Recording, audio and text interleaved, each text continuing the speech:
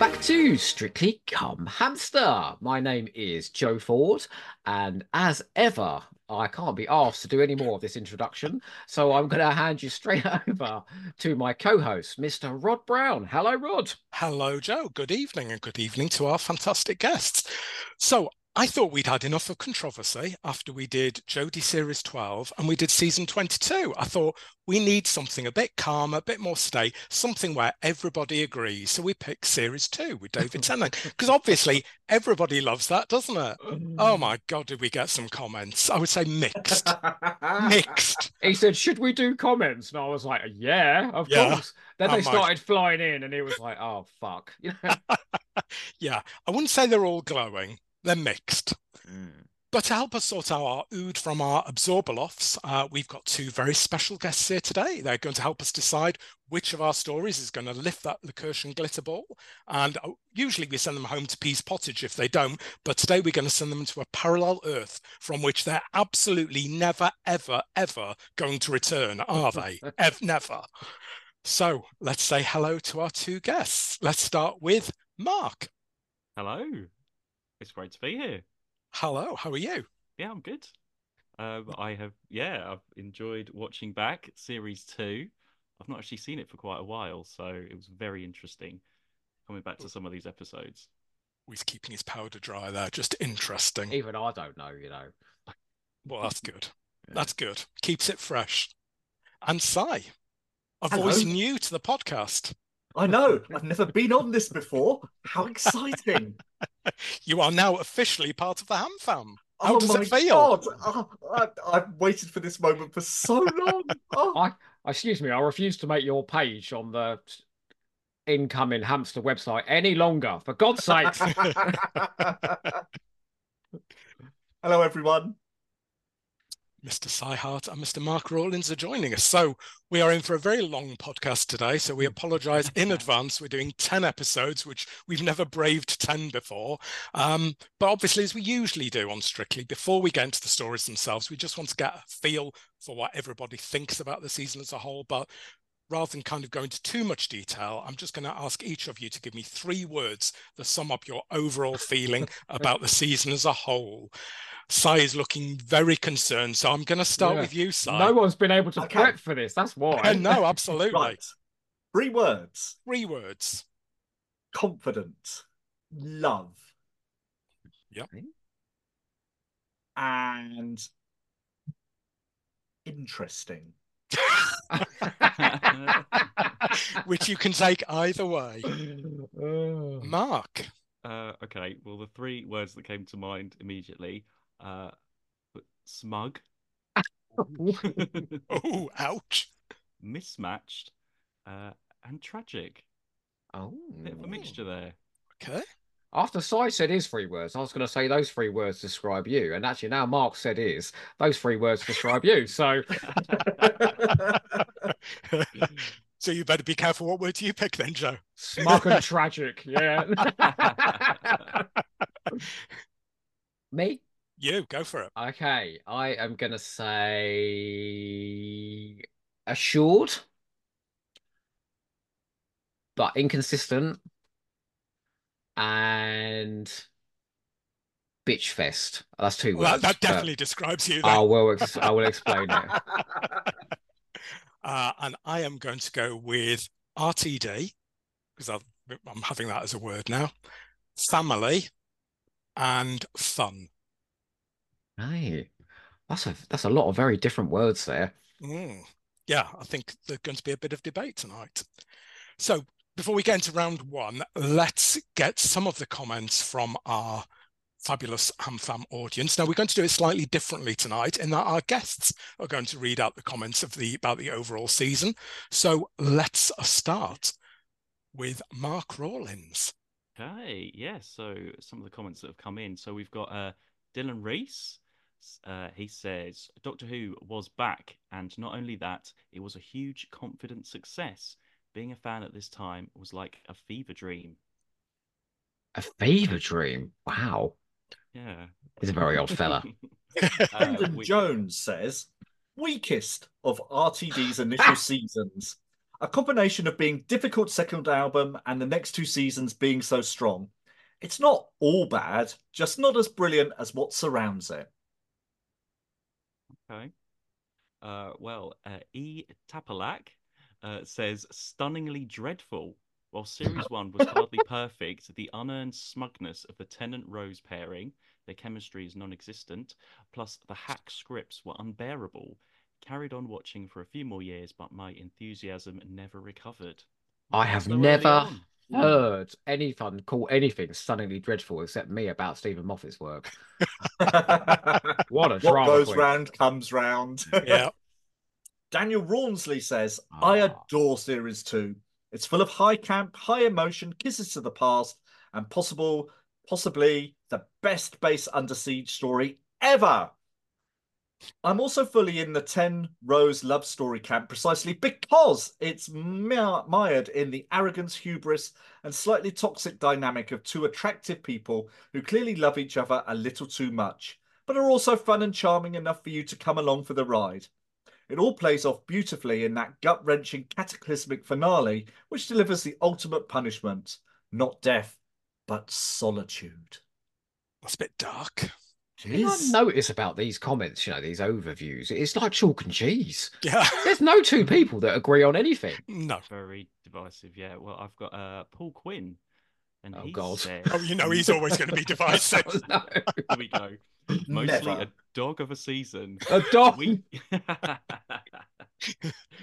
Week opener, brainless second episode, weird semi-nonce fourth episode with Tennant's shocking fake drunk acting.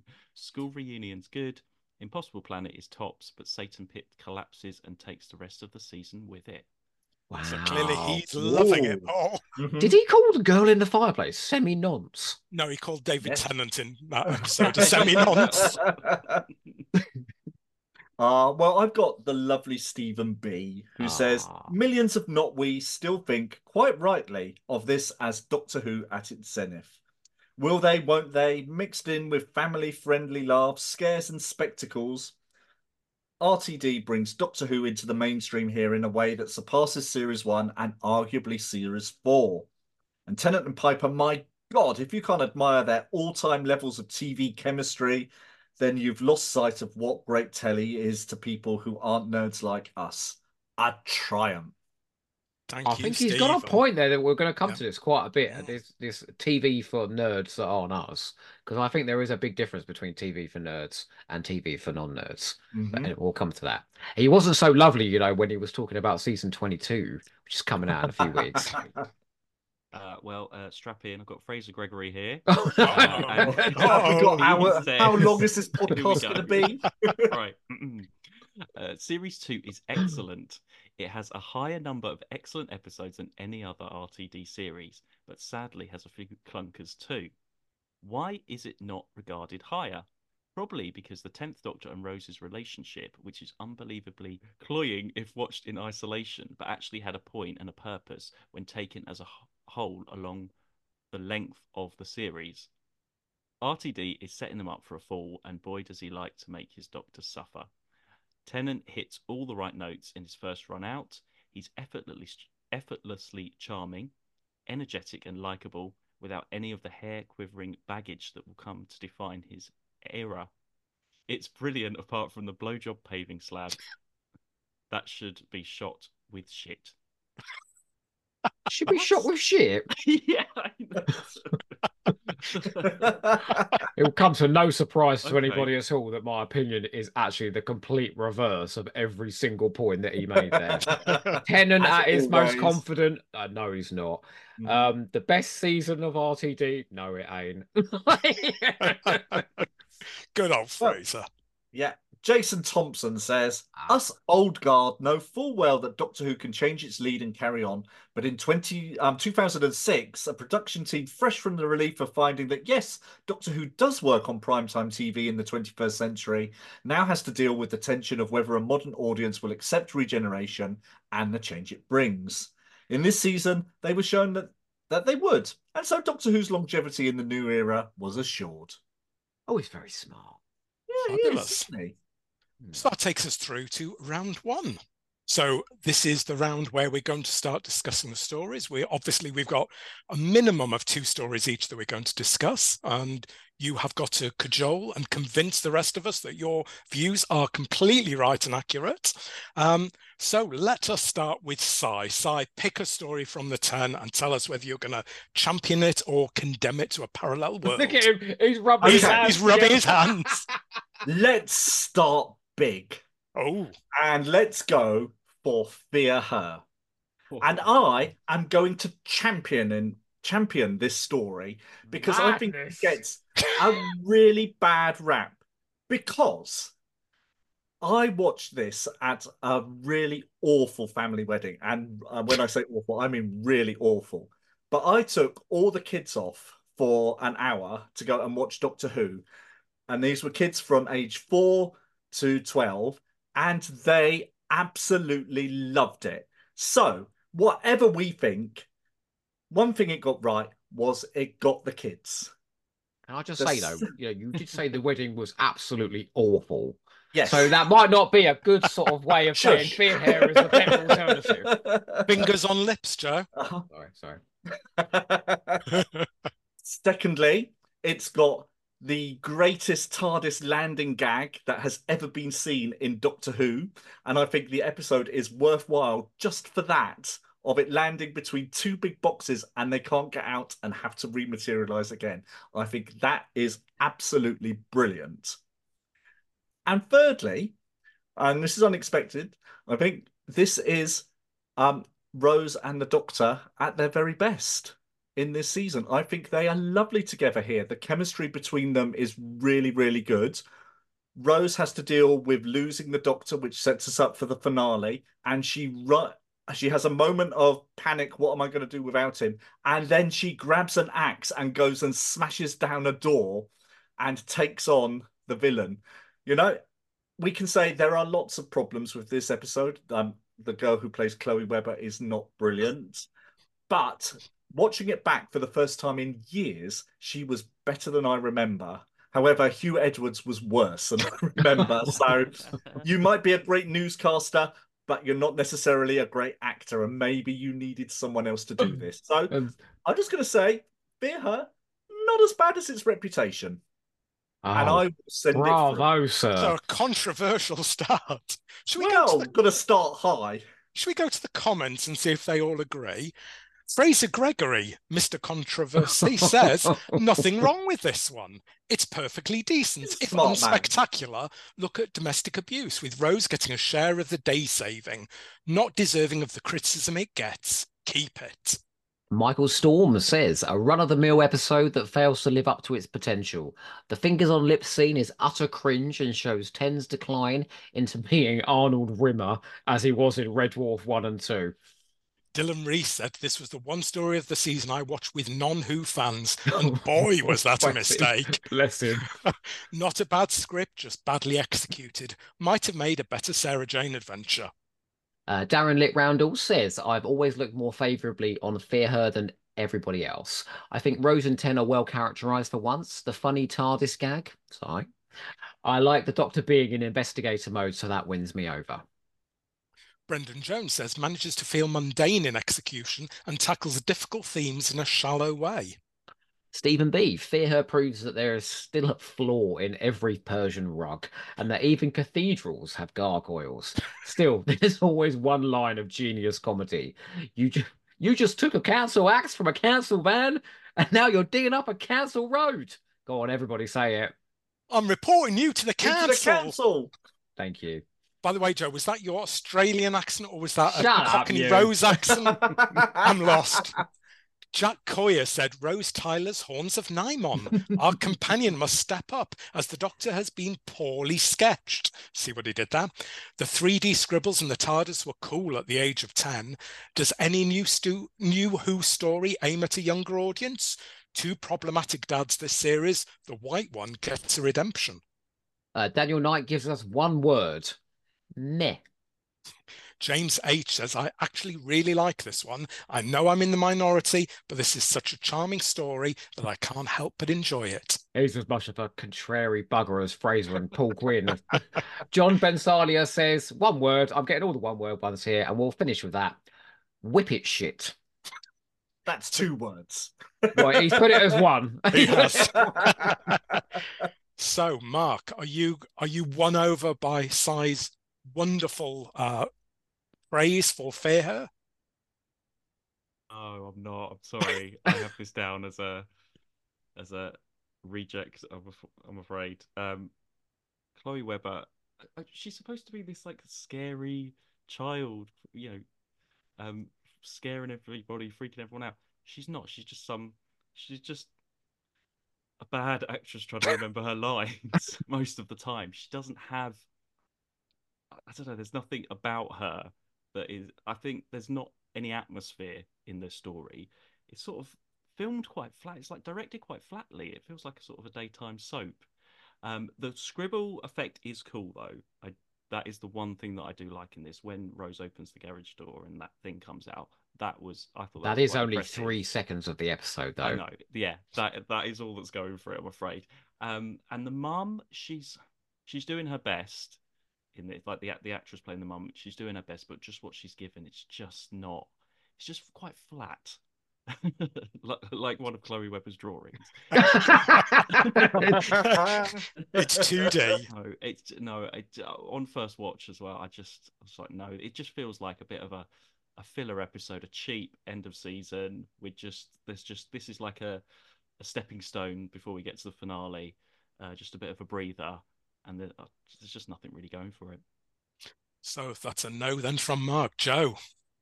Yeah, it's a no from me as well, and I hate to be predictable, but I have actually got as my first point. We haven't compared notes, I promise, but I did say flat direction for the most part. I think this is Euros Lynn, isn't it? This is the guy that brought us Girl in the Fireplace and Tooth and Claw.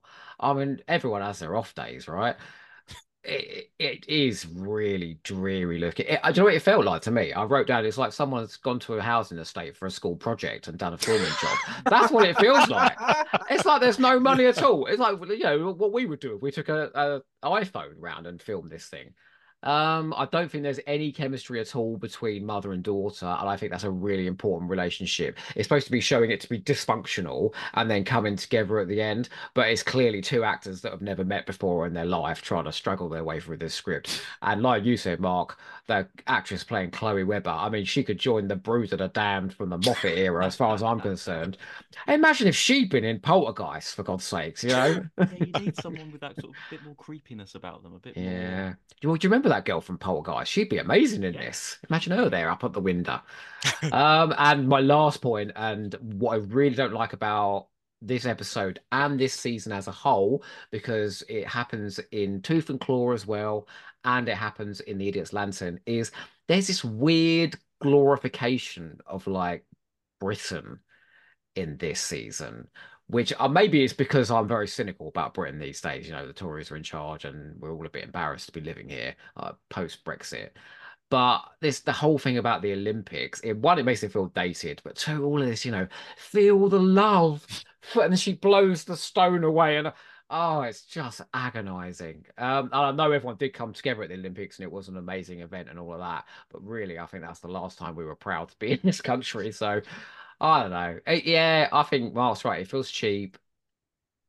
There's a lot of good stuff in it. I like the council guy. I think Rose is brilliant in this, like you said, Si. But I just think it is the most mundane episode of the year. And for that reason, it's going. So it's going before it even gets to me. So I'm superfluous, but I'm still going to have my say. And I supported, bear in mind, I've supported Meglos, I supported Time Lash, but and the Timeless Children. And the Timeless Children, yeah. But this is just a step too far. It's just, no, it's shocking. This is too much. The line has been crossed. First thing for me is the tone. RTD established the tone meeting where everyone comes together, all the production heads come together and agree on a tone. God knows what they were doing this day, because there is just no consistency between the production. So I think of one pivotal scene where Chloe is lying on the bed and the doctor's talking to the eye soulless through her. There's zero atmosphere in that scene. The sunlight is streaming through the windows, which feels very odd. Murray's music, I love Murray Gold, but his music in that scene is so out of sync. It's light and frothy, and just everything just feels disconnected. It should feel, like you said before, it should feel quite dark and menacing and brooding. This is a pivotal scene. One thing, I'm going to pick a Stephen Moffat episode, but one thing I think of Night Terrors, which is a similar.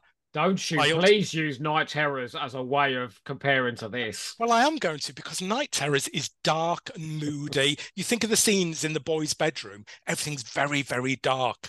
Whereas here we've got sunlight shining in. It just feels very inconsequential.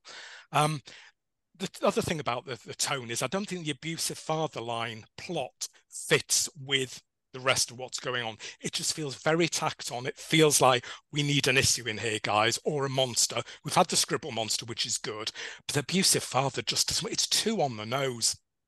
When he starts shouting, "I'm coming to get you," it feels like a fairy tale ogre. It doesn't feel like this is talking about domestic abuse. So it kind of minimizes it a bit, that for me, and just feels it's too pointed. And you think about the terror in the previous episode where you've got the beast talking to Toby in Toby's room. That's so chilling.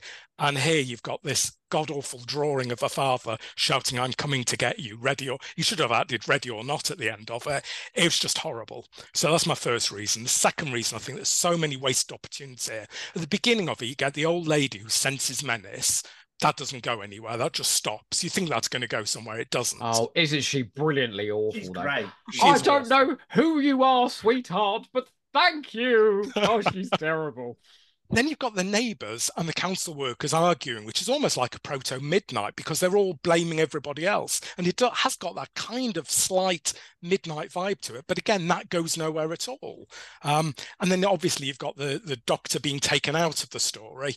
So Rose is there to lead us through. But it just falls flat. She just digs up the shit, throws it in the flame. That's the end of it. It's just very weak. And the biggest wasted opportunity for me is Nina Sosanya, who's the mother. I've always thought she's a brilliant actress. I would have her down as a potential doctor. I think she's got something about her that she's got real star quality. But in here, she's just totally, totally wasted. She looks bored. She does look bored. And then I've got a long list, which I won't bore you with, but I've got a long list of cringe factors. So we've got the Terry Nation School of Naming. It's an isolated creature. We'll call it the Isoulless. Yay! There's some terrible... now I've realised that I want to put it through. Yeah, there's some terrible acting in here. The fingers on lips scene is just awful. The plot gaps. Chloe imprisons the doctor in the TARDIS because she thinks they're going to stop her. Rose stands there and tells her, "I'm going to stop you," and she just lets her go. That's because it's convenient for the plot. The whole Hugh Edwards bit, like you said, Joe, about talking about love and hope and support. Oh, awful, although Hugh's been cancelled now. You have no soul, Rod. Oh. And then Hugh Edwards talks about how terrible it is that everyone's gone from the stadium, and then the next minute he's talking about how wonderful the Olympics are. It's like, what? And that whole bit at the end is just, that is probably the nadir of New Who, isn't it? It's like, Bob, you're back. Bob, where are you, Bob? Oh no, we're without all hope. And then the flame carrier comes forward. He collapses to the ground. Does the doctor look after him or care for him? No, he just picks up the flame and runs on. He can die. It's fine. I've got my moment. Yeah, exactly. And then finally, no, you shouldn't knock the production, but it is supposed to be summer, and everyone's breath is showing. It's very clearly done. It's very, very cold, even at the end. So for multiple reasons, it's out of here. You really thought about that one, didn't you, Rob? Oh, it was shocking. Fear Her is the first to go. What a surprise. Mr. Rawlins, we will come to you for your first choice. Hey, I'm just gonna get this one out the way. I am gonna talk about School Reunion. To go. What? Sorry, we're supposed to keep our powder dry, aren't we? Please proceed. Sorry. Astonishing. Okay, I realise, see, Sarah Jane comes back. Us as fans, we love that. And for non-fans, it's showing, what happens to companions that are left behind. It's the first time that this this occurs in the series. But putting all of that stuff aside, and our love for Sarah Jane and not the nostalgia of that, what is the actual storyline here? The Krillitane stuff is just nothing, really, is it? It's from the moment you see Anthony Head in the school, you know he's the bad guy. There's not much mystery going on there. The plot just keeps having to stop just for all these Sarah Jane moments. And I think there could have been a better cohesion of this storyline in the school, this adventure, and the whole Sarah Jane stuff.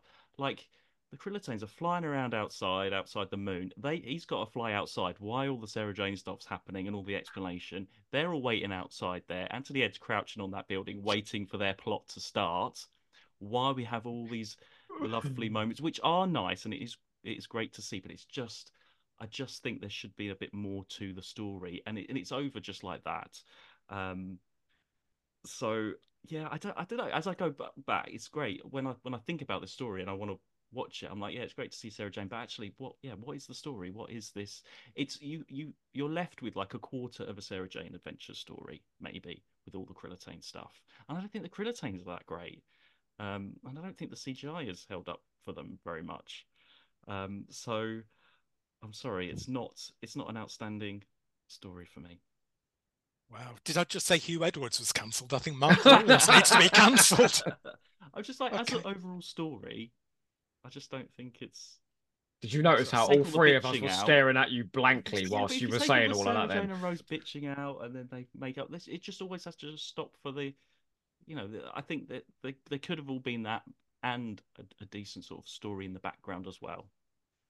Interesting. I kind of get what you're saying because I'd never thought about it that way before. Sorry, I know we're going to the comments, but how one plot does have to stop for another one to continue, and you do jump back, and it's only right at the end that the two of them come together.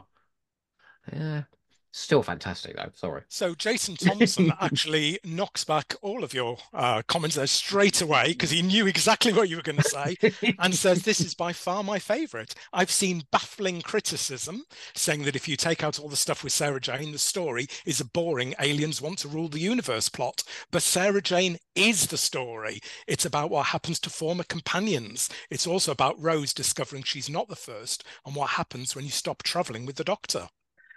Stephen B also has something to say to you, Mark. The plot isn't the point. It's all about the characters and giving them room to work through the emotions of traveling with the Doctor. There can't be a single one of you who prosecutes this and has a beating heart in their chest. I kind of suspected it, if I'm honest. It's like we timed this, isn't it? Jack Coyer says, this brings Rose back home to find her life overtaken by Doctor Who's past, a companion torn away from her Doctor who struggles to make a new life for herself. I wonder where this is going. Elizabeth Sladen is fantastic as always. Luke Malloy says, makes me feel like a kid. It's gloriously fun. And Dan Hollingsworth says, the return of Sarah Jane still makes me a soppy git. Daniel Knight, my favourite Modern Who episode. Liz Sladen is brilliant in this bittersweet exploration of the relationship between Doctor and companion. Dylan Reese says a glorious reunion and great examination of the companion role. Oh, here he comes, Fraser Gregory. Just for what it gives us. Nostalgia, a fresh start for an old favourite, and the joy of having K9 back. This story would ride high. Being a well-paced, fun story with a great villain just pushes it higher. Well, thank you, Fraser. Lucy McCall says, an utter joy. Sarah Jane is back and better than ever, and she's brought K9 with her. The romantic bickering gets a bit much, but on the other hand, it does give Rose the knowledge that others were before her.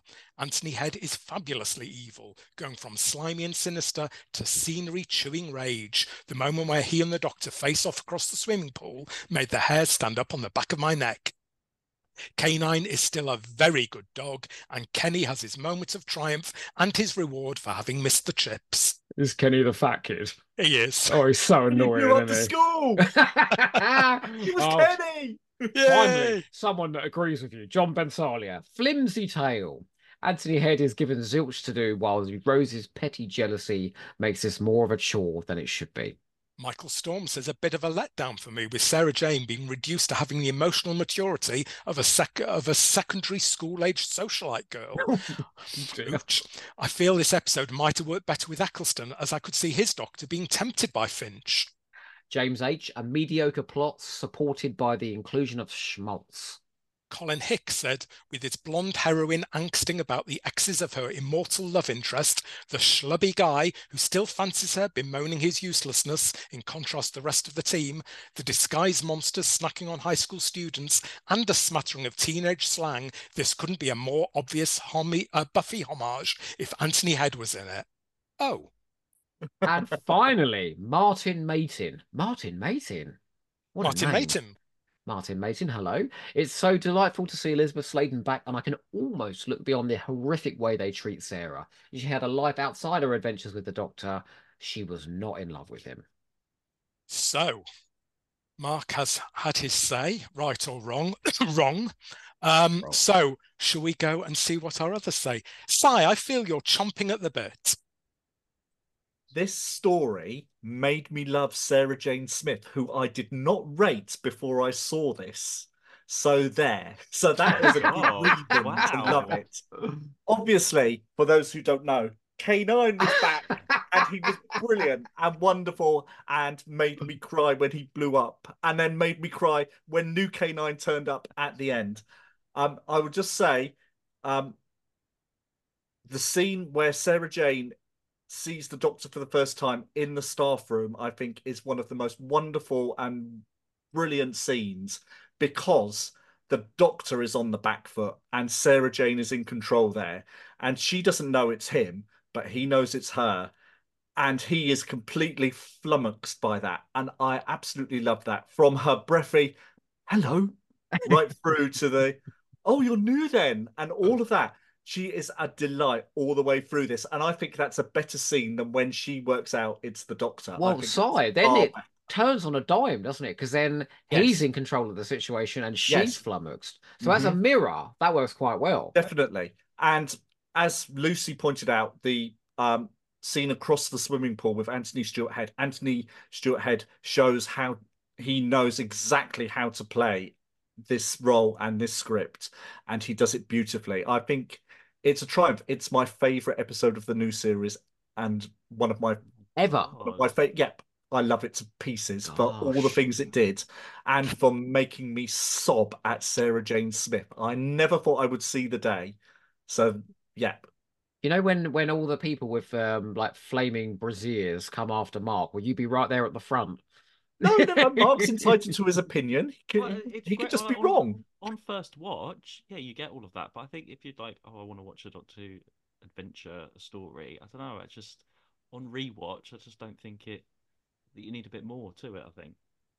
It is solved by pulling out a plug, which is pretty poor. And I mean, that health and safety, all those plugs plugged into that one extension. I don't know what the school risk assessments were like, but this is a school run by aliens, so that's true. Everything is out of the window. They just eat the Ofsted inspector. Yeah. Joe. Oh, I love it. I love this episode so much. It's one of the few Doctor Who episodes that makes me cry, and it brought me to tears even watching it this time, and I know what's coming. One of the things I was going to say, if we were going to talk extendedly about the season as a whole, is Rose Tyler being a total cunt, which it's my favourite thing about this season by an absolute mile, because so many companions are so nice all the time, aren't they? Nicey nice. I don't know anyone like that. I'm looking at 3 people now, and you know, you are lovely people, but you can all be total cunts as well. We're flawed. We've got more depth to us than that. You know, Clara Oswalds don't exist in the real life. Oh no, actually, she's a bit of a cunt as well, to be honest. That's a bad example. No, but she is petty and jealous and angry and all those things that we genuinely feel in real life. And it's far more interesting watching somebody going on these adventures, going through that stuff, than it is someone just going, like she does in New Earth, oh, I love you. Oh, going around the universe with you is the best thing ever. That is just so, in comparison, all of this, you know, I've met the Emperor. The Loch Ness Monster. All of this bitchiness that's going on in this episode is wild. I love it. Go on, Si. You want to say something? No. I think you're absolutely right. I think that's a brilliant reaction and not the one you'd expect. Whereas usually we have like the five doctors. Oh, hello, I'm Tegan. Hello, I'm Sarah. Blah, blah, blah, blah, blah. I mean, have you been through all this? But to have someone who is jealous and doesn't understand and can't get a handle on this is really, really great. people find it annoying. I think it's hilarious. That whole bit where, where Sarah goes, "Hi, I'm Sarah." I love that. Get And you, Tiger. even, oh no, Mark doesn't Oh. like it at all. But the bit at the end is the bit. Do you remember we watched? I was laughing my head off where Mickey goes, "Can I come?" And Rose goes, "Yeah, fine, whatever." You are such a cow, honestly. Oh, I love it. So Rose in this episode is one of my highlights. I didn't want to sort of go the obvious route and say Sarah. I actually think Rose goes on a bit of a journey here. And then the scene where they do compare Doctor Who monsters that they've met, which is the funniest way of doing this sort of soapy angst within a Doctor Who episode. And then them coming together and laughing and then being a team from that point on. Oh, I love it all. Anthony Head is my second reason. Possibly the definitive Doctor Who villain performance. I mean, just that first scene where it goes to the little girl, "Oh, you poor orphan child, no one to go home to. Come into my office." He knows exactly what he's playing. The bit that I talked about around the pool, the time loss, ancient dusty senators. He just knows what he's. And then he gets to bare his teeth at the end, and he gets the great lines about, "You bad dog." And all of this. It's a brilliant, brilliant performance. And sorry, Mark, I completely disagree about the Krillitanes. I think the CGI holds up extremely well. I think it's because there's a lot of movement and they're sort of flying about, so you don't have a lot of time to look at the actual CGI rendering itself because there's so much going on, and it's kind of fluid and the camera works with it.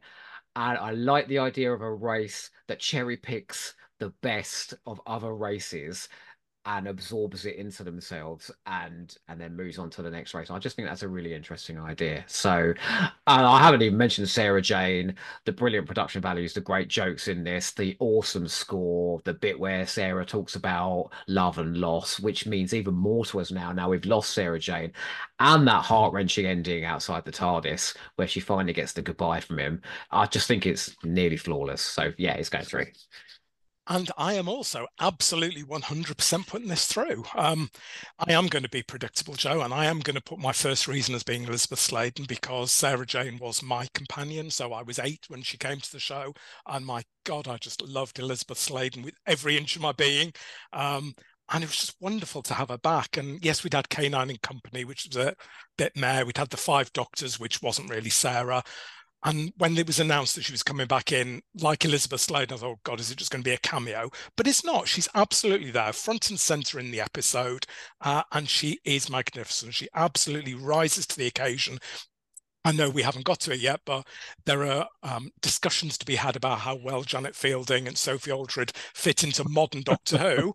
But Elizabeth Sladen absolutely fitted in perfectly. She's just warm. It's no wonder she was given her own series. She's warm. She's engaging. She's just got so much humanity. She's a beautiful actress. So yeah. Elizabeth Sladen absolutely is my number one reason for being in there. And like you, I like that bit of spikiness that she's got with Rose. I think that works perfectly well. She constantly talks about the fact I've got old, and she realizes it. Well, I think RTD does really well here because those opening scenes feel a bit like a Mirror of the Time Warrior because she's investigating as normal. You don't get any sense the time's gone by. But as soon as she meets the Doctor, the first thing she says is, I've got old. And she realizes the time has gone past. And then all the conversations with Rose, they're all very snarky, but they're all about her age because she's looking at this younger replacement for her and feeling her age. And I think that's done really well. They resolve it, I think, just about the right time. It doesn't go on too long, and then they become a gang. And as you say, David Tennant then takes Sarah's hand as they run out the school, and I'm already in tears by that point. My Sarah Jane scene at the end. I've actually not watched this. I've not watched this for quite a few years purposefully because that last scene, it just absolutely kills me because Sarah Jane meant so much to me growing up. That when he says my Sarah, I'm off now in a minute. My Sarah Jane, and he asked to say, and she wants him to say goodbye to her. It's just, It's just so beautiful. You know, Rod, what gets me is the bit where she goes, "Oh, we replaced you with a brand new model." That bit always does that. Look at him, heartless soul in the corner Yeah, there. he And then is walking off absolutely into the heartless. sunsets to new Oh, with adventures is K9. perfect. Yeah. And a big shout out for K9 too. John Leeson's back. We haven't done a horrible redesign like the Australian TV show. We've got proper K9 back. Sorry, Si. I did hear you, and I hear you supporting it, but it's shit. This is proper K9. He's back. It's John Leeson. And he's wonderful. And he sacrifices himself, noble self-sacrifice, blows himself up for the Doctor. What more can you want? And it lets Mickey realise that he's the Tin Dog. And I think that's great. Like you say, the Krillitane, I think I'd also agree with you. I think they're a very interesting race. There's a lot more to do with them. I love when Finch offers the Doctor. He says that you can change all the laws of the universe, and he says you act like such a radical, yet all you want to do is preserve the old order. I thought it was a really interesting line about the Doctor's morality, and then ultimately it's Sarah who rejects that and says, we've all got to move on. We've got to accept pain and loss and grief. And yeah, it's just really moving. How could anyone not want to put this through? It's just shocking to me. It is How could anyone want to put this through? It is absolutely 100%. Look at him. He's unrepentant as well. Yeah. When Sarah Jane and Kane are walking off into the distance, I don't want to ruin it for anyone, but if you look at top right, there's someone in their garden looking over going, "Oh, there's Doctor Who being filmed down there." I can see someone in the corner. No, they're looking down thinking, who's that strange woman and that tin dog? I want one. Hearing strains of K9 and Company theme coming through. K9. Right, so that is definitely going through. So Mark, fortunately, has been defeated. Joe, we come to you for your first pick. You knew that was coming, though, right?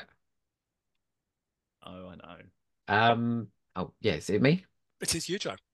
Why are we all choosing ones we want to kick out? Literally, this is the third one on the trot now. No, I wanted to keep mine. Oh, yeah, you did. I'm so sorry, Si. We all kicked it out. I'm sorry. My brain rejected the fact that you wanted to keep Fear Her. Because it's just so unbelievable.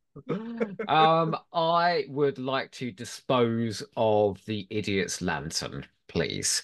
A mid-series episode, which I do think does have a lot going for it. I think there is some nice direction from Euros Lyn. I think it's got a great Murray Gold score.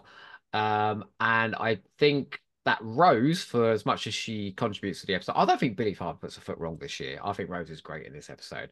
I do think it has a very confused tone, this story. What you were talking about earlier about the tone meeting, you literally go from like a domestic drama in the house of the Connollys to like a spy thriller, which is all this stuff going around the streets chasing after the thing, to a horror, which is all these blank-faced people going around, to this crazy sort of science fiction ending going up the tower at the end and the wire. And the episode just doesn't know what it wants to do. It's like Mark Gatiss wants to tell every fucking Doctor Who story he possibly can, just in case the series is cancelled at the end of the season.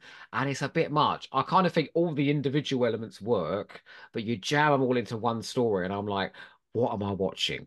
I do like a consistency of tone. Another romanticized view, and this time of the British Empire. I think there's something pretty dodgy going on with Mark Gatiss and the British Empire. Go watch Victory of the Daleks as well. He's got this very romanticized vision of Britain in the past, which is, if you look into it, a bit dodgier than perhaps he's suggesting. So it does that. All of that makes me feel a bit uncomfortable. And I'm not proud to be British before I say that, but I just think this sort of glowing view of Britain as being a flawless society, it sits uneasy with me. This is David Tennant's weakest performance of the season, I think. The sequence where he gets up and goes, "And I'm not listening!" Ah! All of that stuff is stop. Like, he's really feeling his way into the part here and seeing how far he can go. Unfortunately, nobody's saying don't go that far. Someone should be pulling him back a little bit. And there are several moments in this episode where I was just sort of holding up a cushion going, oh God, even Matt Smith wouldn't do it this badly. And a bonus reason is I think it's the first of many, and I don't think they ever work. It doesn't work here. It doesn't work in Daleks Tank Manhattan. It doesn't work in The Vampires of Venice. These climaxes where someone just ascends a tower as electric bolts are flying everywhere, and you do a little bit of technobabble with a spanner, and that's the end of the story. And it's going for scale, but they don't really have the production value to pull it off because it just looks like dreadful CGI. So it just feels really brainless. So yeah, there's some good stuff in here, but I think as a whole, it's not very sure about what it's doing. So that's why I would get rid of it. And there's a lot of episodes in this season that are definitively sure about what they're doing, like Tooth and Claw, like Go in the Fireplace. This is one where I think it's a bit all over the place. It's a bit muddled.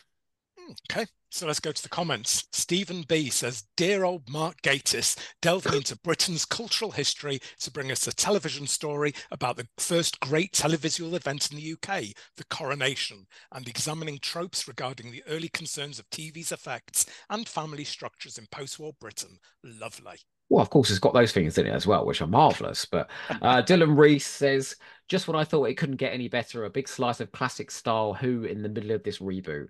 RTD once said if Doctor Who came back for one night only and it was this, it would be hailed as a classic, and I stand by this.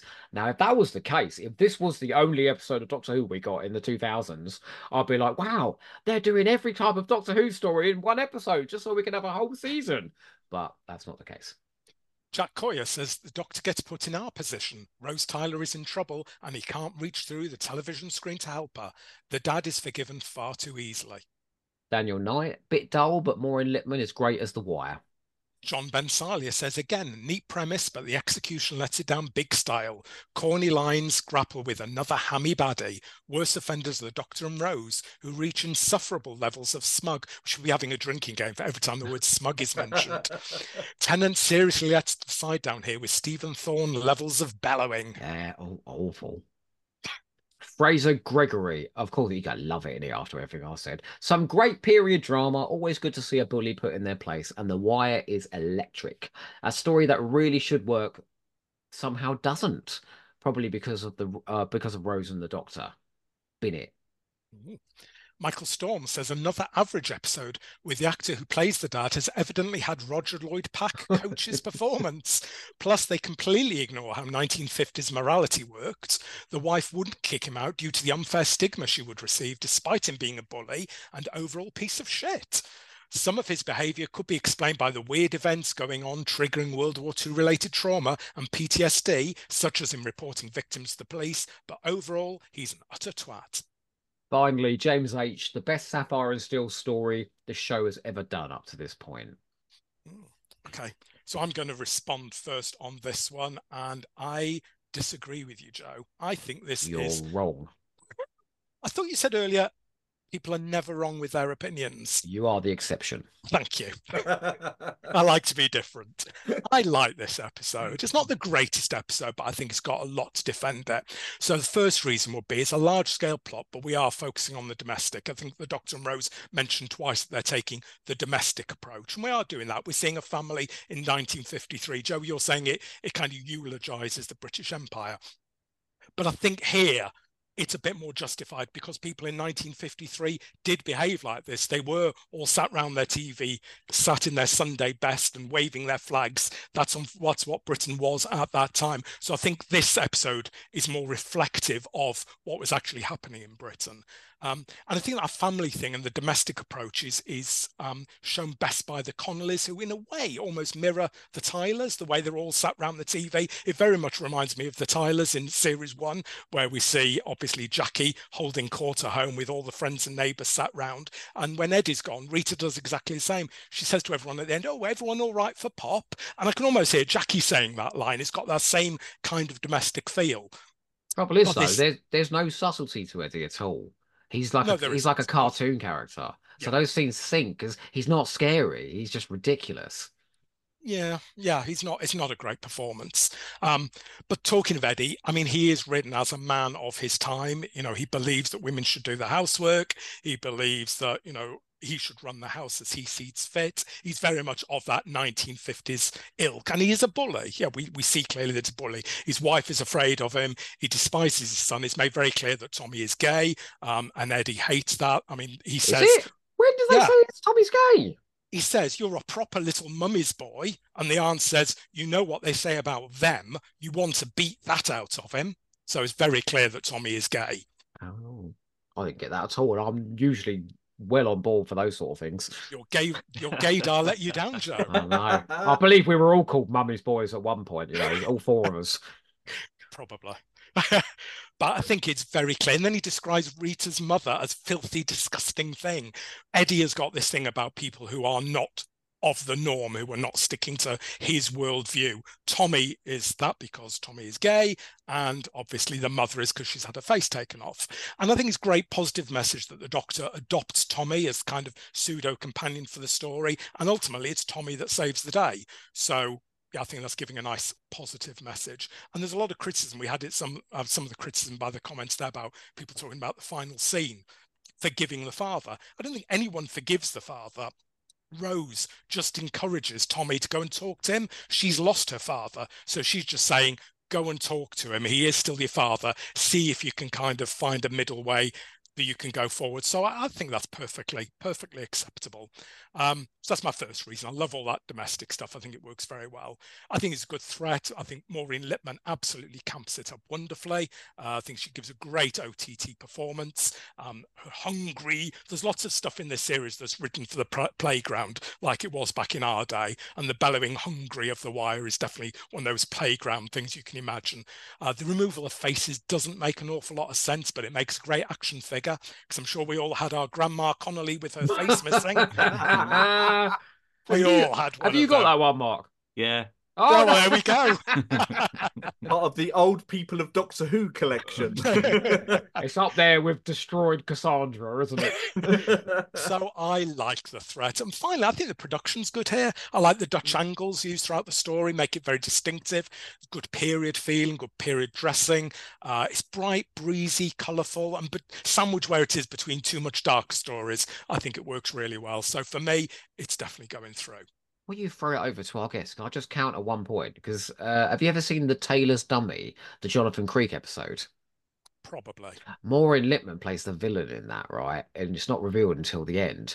And she's completely gaga, right? She has a wonderful line where they're all looking at her because she just talked about murdering a load of people. And she's like, why are you all looking at me as if I'm mad? And she's great in it. I think she's wasted in this. I feel like, yeah, it's camp and she's having fun with it, but it isn't a substantial role. She is just in that telly spitting out the odd camp line. Whereas I just want to see her get something. She's such a good actress. She could have taken hold of a big, juicy villain role and ran with it. I know what you mean, but I do love her at the beginning when she's speaking in that very clipped 1950s. Now, come along, children. I think she does that really well. And when she uses Mr. that Magpie. Oh, Magpie. Magpie. Great. You see, you're loving it. Let's go to Mark. Mark. Yeah, this isn't a favourite of mine, unfortunately. Who invited him on? So you've got these two elements. You've got Tommy and his dad and Maureen Lipman in a box, basically. These two before her time. These two things. But it's a great concept. This everyday item, the TV going into everyone's living room, and this alien thing. It's got that Pertwee vibe to it. The everyday in everybody's house and some alien thing. But it just doesn't come together with me. I don't. I've written down about the dad's performance as well, just like a one-note oath. There's no subtlety one-note there. oath. I think it could have been played with on a few more different levels there. And I just really don't like when the Doctor and Rose start, they chastise him, but they just come across as sort of being bullies themselves. Just like him, really. They don't. It's not a heroic moment. It's not a. What is the point of that? It just feels really uncomfortable. Their behaviour. If someone walked into your house and started telling you had to put up decorations and all of this, I'd be like, will you fuck off out of my house, please? Yeah, I just don't like that. And I also put, there's too much time just climbing up a tower at the end. It just doesn't come together as a cohesive episode for me. So, Si, you've got the casting vote. I'm keeping it in Good because man. I actually quite like this one. I don't think it's perfect, but it's one that I always enjoy going back to because I think Maureen Lipman is absolutely superb. I think, although she doesn't ever come out of the TV, she is still full of menace and still a dangerous threat. And I think that takes some skill to do. And the fact that we've got a villain who's on TV is a really lovely meta image, and I really love that. So But I then also, imagine if she crawled out the TV like the Grudge. I always thinking, I always hoped it'd be like evil Edna from Will the Wisp, and the TV would Oh, start moving and she'd yes. start beaming into Or, things. do you That would have remember been when so. Freddy Krueger, his arms and all that came Yes. out of the TV? See, this is the difference between us. You go for Nightmare on Elm Street. I go for early Willow the 80s Wisp, yeah. cartoon. You're far too nice for your own good, you know?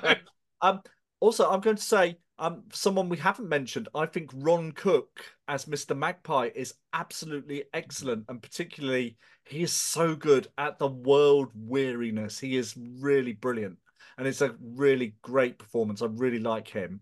And okay, I always laugh when the bewildered security guard just shouts out, "Your Majesty, come back! It's not safe." I love things like that. So just for that reason, I think that's also good. So yeah, I'd keep it in. It's not Mark Gatiss's best script, but it's far from his worst. Oh, that's for Brilliant. sure. Yeah, So- only because it gets so bad. So, Idiot Lantern stays. So it's my time. So I am going to pick what I would say is one of the all-time classics of Doctor Who. It's absolutely one of my favorite. It's up there in the top 10 for me. If you say New Earth, we're parting ways now. It's New Earth. No, it's not. Oh my gosh. It is, of course, Love and Monsters, which I think is an absolutely classic slice of Doctor Who. You were going to say Go in the Fireplace. No, I knew you. I was waiting for you to jump in and say that. No, Love and Monsters. So, firstly, I'm sick to the back teeth of people criticising this, saying, "Oh, it's not Doctor Who." This is absolutely Doctor Who through and through. This is Doctor Who both fictionally and non-fictionally.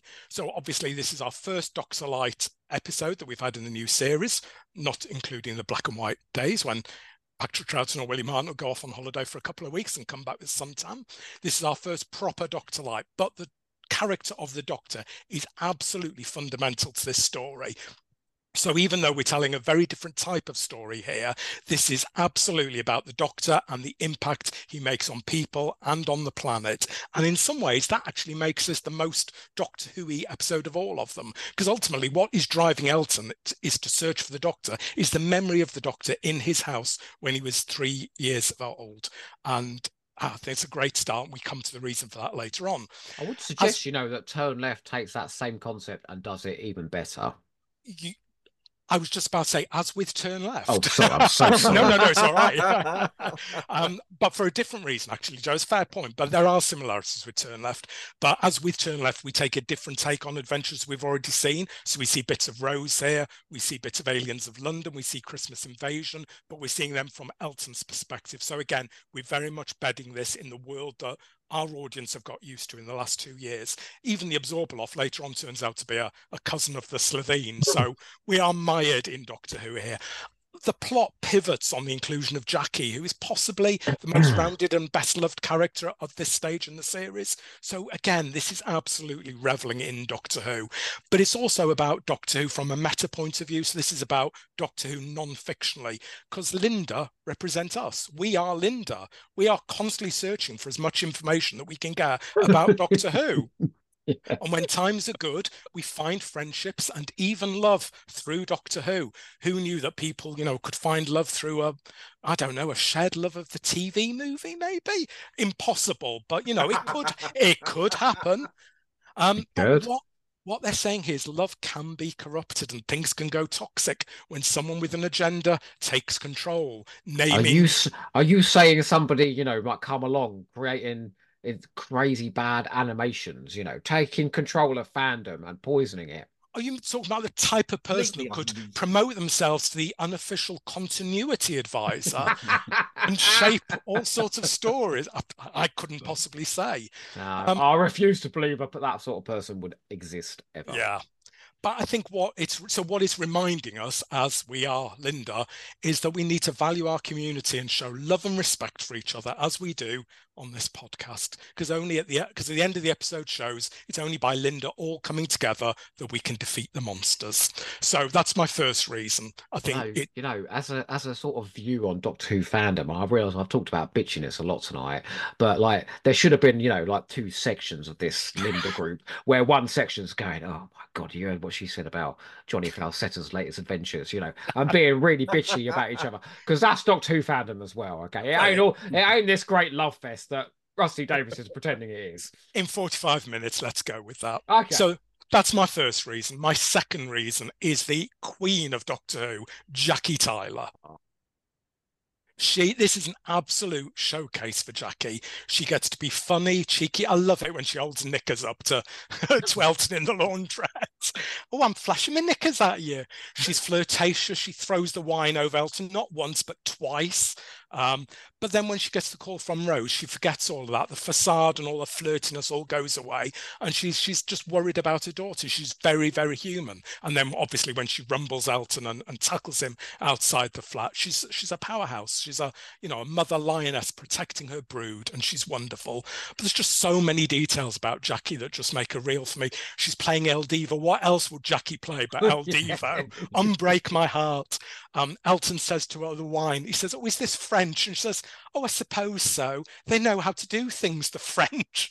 I just love her line. She's such a slag, isn't she? She's just so real, isn't she? I know. She's eyeing up his ass constantly as he's changing those fuses. I've never related to a character more, if I'm honest. So that's my second reason is Jackie. My third reason, I cannot give you a third reason because there are so many things. So I'm just going to reel off a few of them. The Scooby-Doo chase at the beginning is hilarious.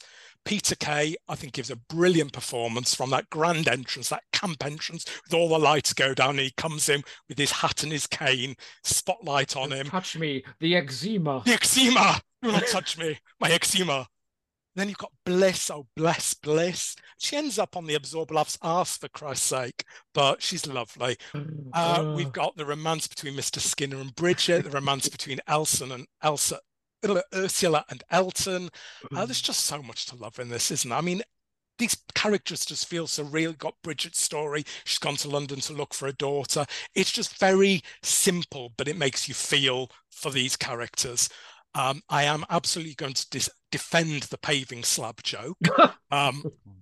He says, we have a love life. She is pursing her lips at him. In other words, they kiss. She is a face on a slab. It depends how filthy you are that you read that. Fraser Gregory is absolute filth, isn't he? He thinks it's disgraceful. I read it as a kiss when it first broadcast, so there we go. Do you know, Si, so did I, and I am Mr. Innuendo, and I thought they meant to kiss. Present company excluded as well. I have been sucked off by worse than a pavement slab, so it's not completely unlikely. Sorry, continue. Only you, Joe. I was about to get emotional there for the end. You've ruined it now. Because my final pièce de résistance for this episode, which again is a moment that takes me to tears, because Russell does that all the time, is the montage of Elton at the end thinking of all the home movies of his mother, and she just fades out as they play Mr. Blue Sky. And he said, we forget because we must. I mean, it's just beautiful. So I think Love and Monsters is an absolute triumph from start to finish, and I am putting it through. Should we go to the comments? Yeah, can I go first? Because Joe Short's got a very different reading on this. Go for it. She says, beyond redemption, Peter Kay is possibly one of the worst guest stars in Doctor Who. Okay, I disagree. Dylan Reese says, great script, terrible direction. The blowjob slab is hilarious, and more Jackie Tyler is always good. Of course he loves the slab, of course he does. Stephen B, in equal parts, a love letter to the show and a reflection on all that is both joyous and wrong with fandom. Yes, wrong, yes. We are the love and we are the monsters. Mark Warren leads, but Camille Couture steals the show. Mark Donaldson says people accuse Stephen Moffat of being a misogynist, but RTD literally turns a woman into a cock-sucking paving slab. Daniel Knight, a wild mix of wonderful and awfulness. Shout out to Camille Kajuri, who is wonderful as she gets to do a bit more than provide the comedy. Fraser Gregory says could have been great if not for the tonal whiplash at the end.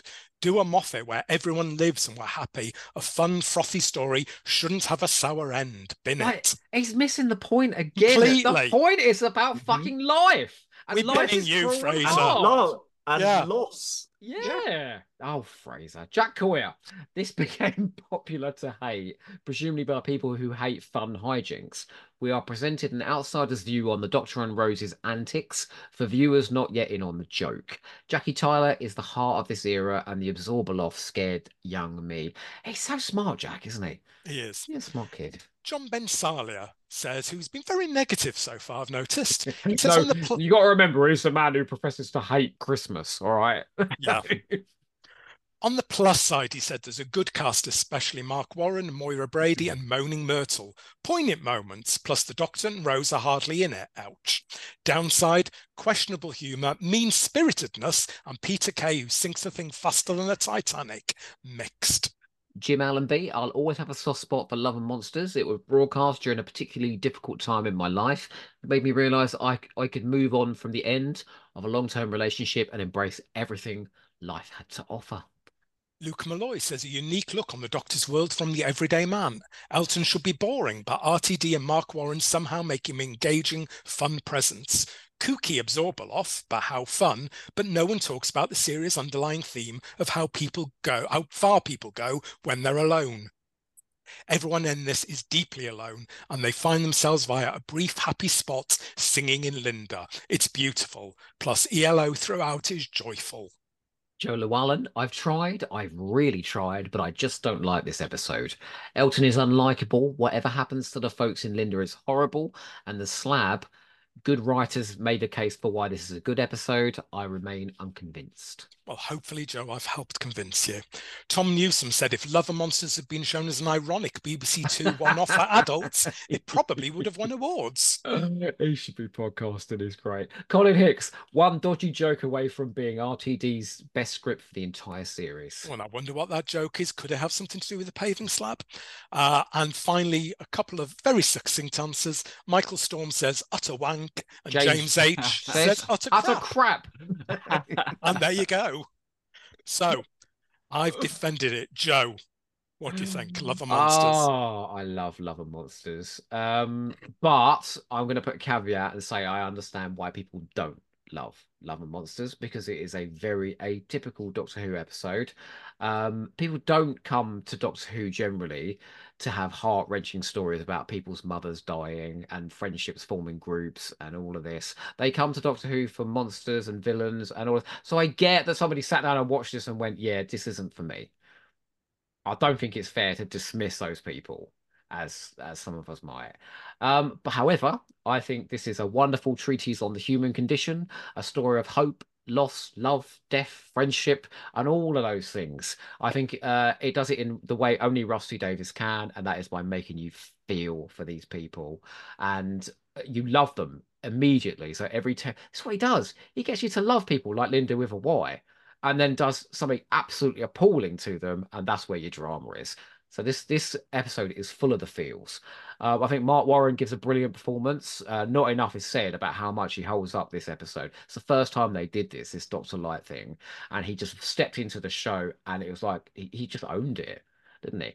And I think the use of ELO is superb in this as well. And the way we keep cutting to Elton dancing to songs to extend to the audience how he's feeling during particular things. And then how you use the end of Mr. Blue Sky, which is this really sort of melancholic ending to go along with the scenes of the mum dying at the end.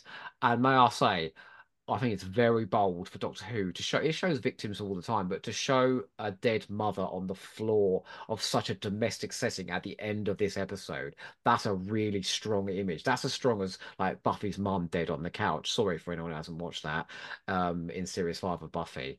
And finally, yeah, Jackie Tyler. And the line that always gets me is when she comes out the flat and she says to Elton, "It's never me, is it?" And there's a hardness and a brittleness to that line at the same time. And anyone who writes off Camille Cajuri as being some terrible comedy actress that's invaded Doctor Who, so much of what works about those first 2 years is Camille Cajuri and Jackie Tyler. It's what Toby Hadoke said. She's a character that doesn't belong in a Doctor Who story. She belongs in some dreadful soap. And what works about her is you throw her into Doctor Who and suddenly interesting things start happening like they do here. She's incredible. So for all of those reasons and more, sorry, one last thing. I think the way this narrative plays out by using sort of flashbacks and rewinds and POVs and all of this, there's so many imaginative ways that he gives to the director to bring this to the screen. That's another reason as well. I think it's brilliant. I don't think it's the best of the year, but I think it's the most impressive episode of the year. It's going through. Brilliant. Si. What we have to remember is that this is a story that's narrated. And so what we're seeing is not necessarily the truth. It's the truth that Elton wants Never us to thought of have. that, Si. He narrates it right from the start, and you can see it in the Scooby-Doo escapades at the start.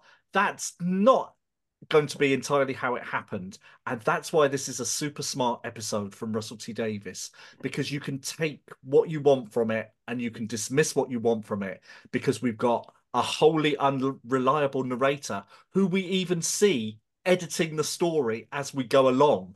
This is brilliant, brilliant writing. This is absolutely superb. And Mark Warren seizes everything that Russell T Davies does. I loved him in Hustle, which was running at the same time as this. Hustle was my favorite show on TV at the time, and he was sensational in that. And he proves what a fabulous actor he is in this as well. He is absolutely superb. And like Joe said, the use of ELO is absolutely spot on. That's the band to choose. And Mr. Blue Sky is one of the first songs I can remember loving as a child, as a 3-year-old when that came out. I absolutely loved that song. I closed my 40th birthday party with Mr. Blue Sky because it's the perfect way to end a party. And just hearing those songs and seeing all the members of Linda come together to perform Don't Bring Me Down. Bruce is brilliant. And this is what I always take away from my love of Doctor Who, is that Doctor Who is a show that brings people together from all across wherever. And this is like my story of people who shouldn't belong together, who suddenly found each other when they needed each other the most. And then they got torn apart by horrible means, which is not the end of my story, I hope. But just that joy that the Doctor can bring you together, whatever happens, is brilliant. And one more thing, I'm just going to say, the brilliant scene where Elton goes out to find Rose, and the first person he talks to is Bella Emberg. He says, "Oh yeah, that's Rose Tyler. She lives just over there in that flat, in those flats." It's absolutely, absolutely brilliant writing. So, yeah, Russell, definitely through. I love this episode, and again, this is another one I haven't been back to for a very long time, and I found there was even more to love in it than I'd seen the previous few times. So there you go. Si, have you ever used that trick where she throws the wine all over the fella? Certainly not, Joe. I bet you have. I have flashed my knickers though. Oh yeah, I bet you and have. not just in the laundrette. Mark. Well, Love of Monsters is obviously a Marmite episode, probably the Marmite episode. So I feel like probably I'm here to represent the other side of things. No. Debbie Downer's in the house. Here we go. It's going through anyway. We've got 2 pluses. Thank God for that. Well, to prove that, I mean, you've both sort of mentioned about the Scooby-Doo running moment. The top of my notes is, as soon as the Scooby-Doo running moment happened, I was completely out of this episode. Why don't you like that? I love that. Just think it's a bit silly. And Linda, aren't they all a bit stupid to be taken in by Peter Kay? I just think I don't really like any of the characters. I think they're just a bunch of idiots. And I don't really care about them. And I don't really connect with Elton. I don't like him as a character very much. And he is, like you said, he is running like this whole story. So if you don't really like him, then that's a bit of a failure. Can I ask you a question though? I, Is he simple? He sometimes plays the Mark. lions. No, I not don't well. think Well, so. he's very simple. No, not Mark. No, no. I mean Elton. Is he got difficulties? 'Cause sometimes he does line readings, and he's think not talking like an adult. He's talking it's like a a character child. choice. I think that's a character choice. Yeah, I Yeah. think it's more that he's innocent. Yeah. Yeah, Yeah, but no. you're innocent, Simon. You still talk like an I'm adult. not innocent, Joe. Well, I mean, that's no. been just well play at being established. innocent. Yeah. I think we know at least 75% of the audience listening to this have had sex with you at some point. Sorry, I had to get a reference in there somewhere. Every time. And it's as a Dr. Light episode, I think maybe if they haven't got the availability of David Tennant, just don't make a Dr. Light episode. I can understand all the points that you've made about the sort of metaphors within fandom and everything, but I just want a standard Doctor Who episode with the Doctor in it. You are that person I was talking about, aren't you?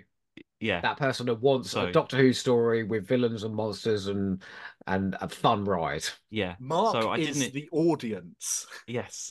yeah. So when I first watched it, I was like, oh, there's not. Where's the Doctor? What's happening? I don't want to know about these people.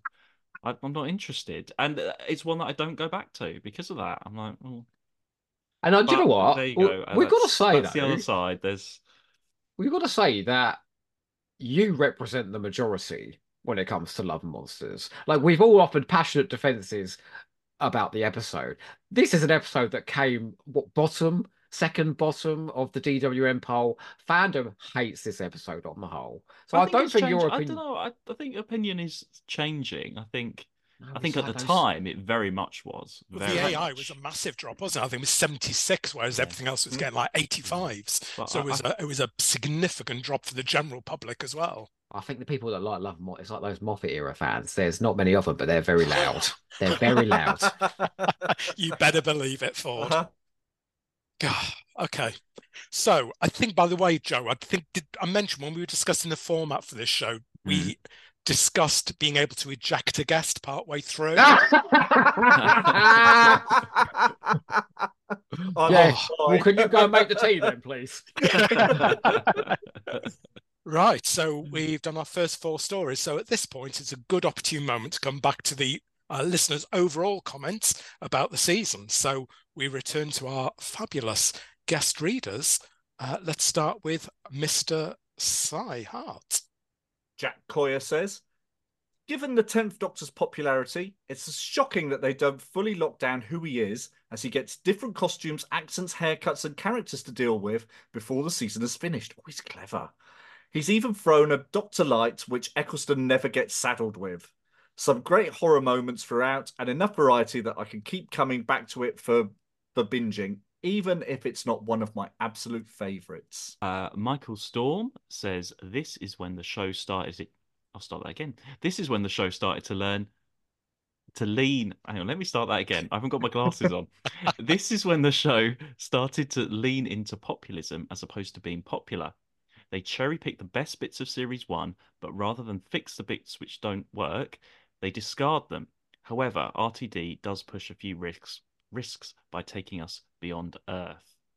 I don't disagree with him, I don't think 2 is anywhere near as strong as 1, despite its high points. Complexicated Cookie says, sorry, I have completely failed to say your name. Says, not the biggest fan of this series. Though it has some highlights, in general, it's a reduction in quality from the excellent Series 1. Rose has turned from an adventurous traveller with a heart so pure that she's prepared to sacrifice herself in the parting of the ways to a selfish, jealous woman with little regard for how her actions affect others, particularly Mickey. Though that's partly redeemed in the finale, it still leaves a bad taste. Melvin Penner says a couple of the major themes of Series 2 are the importance of communication and how relationships between friends, family, or even work colleagues depend on it. Fungibility and replaceability and how folks handle it hinge on both. That's why School Reunion and Girl in the Fireplace are so critical. The lesson that Rose should be taking is to grasp and enjoy the chaos while you can. The fact that she insists on it being permanent and forever is her tragic flaw, and she pays for it in the end. Fungibility. What does that mean? That was a new one on me. Does anyone know?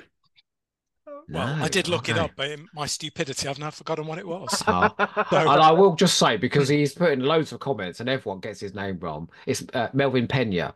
Melvin, I got your Pena. back, all right? Okay. Paul Smee says, a decent series. Tennant is great and hits the ground running. Billy is okay. Great return for Sarah Jane and K9. James Lark says, remember enjoying it at the time, but it hasn't aged well. Far too much of the plotting is sloppy and padded. The Dr. Rose combo is unbearably smug and so many cringe moments. But worse than that is how often it treads the line between unnecessarily or just plain yuck. The Stephen Hawking joke, the paving slab, the bizarre decision to make the Doctor's already dubious interest in girls more than a 50th of his age explicit. Yeah, it's a bit problematic, isn't it? Yeah. David Gillespie Pratt says, not a perfect 10, but a season with some amazing highs. And Fear Her. The 3-episode run, tooth and claw to the Girl in the Fireplace. That was Doctor Who fresh and full of confidence and building on its 2005 success. Luke Malloy says, a harshly criticised and severely underrated series. I'm unsure what happened in the last few years to make everyone hate this and Rose when it was so great and popular at the time, and rightly so. It's a series just wanting to have fun and adventure. And my lovely friend Tom Newsom says, has a real confidence after series 1, which was still incredible. But episodes like Tooth and Claw and Girl in the Fireplace really catch fire and probably blow the budget. It really found a house style thanks to RTD and David Tennant, who fits the material amazingly. And Jim Allenby says, it might be intentional, but Ten and Rose drive me up the wall. There are some classics in this season, but the older I get, the more I prefer small-scale stories like The Idiot's Lantern and, gasp, Fear Her. Tennant got better in Series 3. Do you hear that, Fraser Gregory? So interesting. So we've had 4 stories. One's been booted, Fear Her, but the other 3 have all had mixed reviews, which is interesting. So let's go around for the second 4. So we started with Mark last time. So we're going to start with Si. Okay.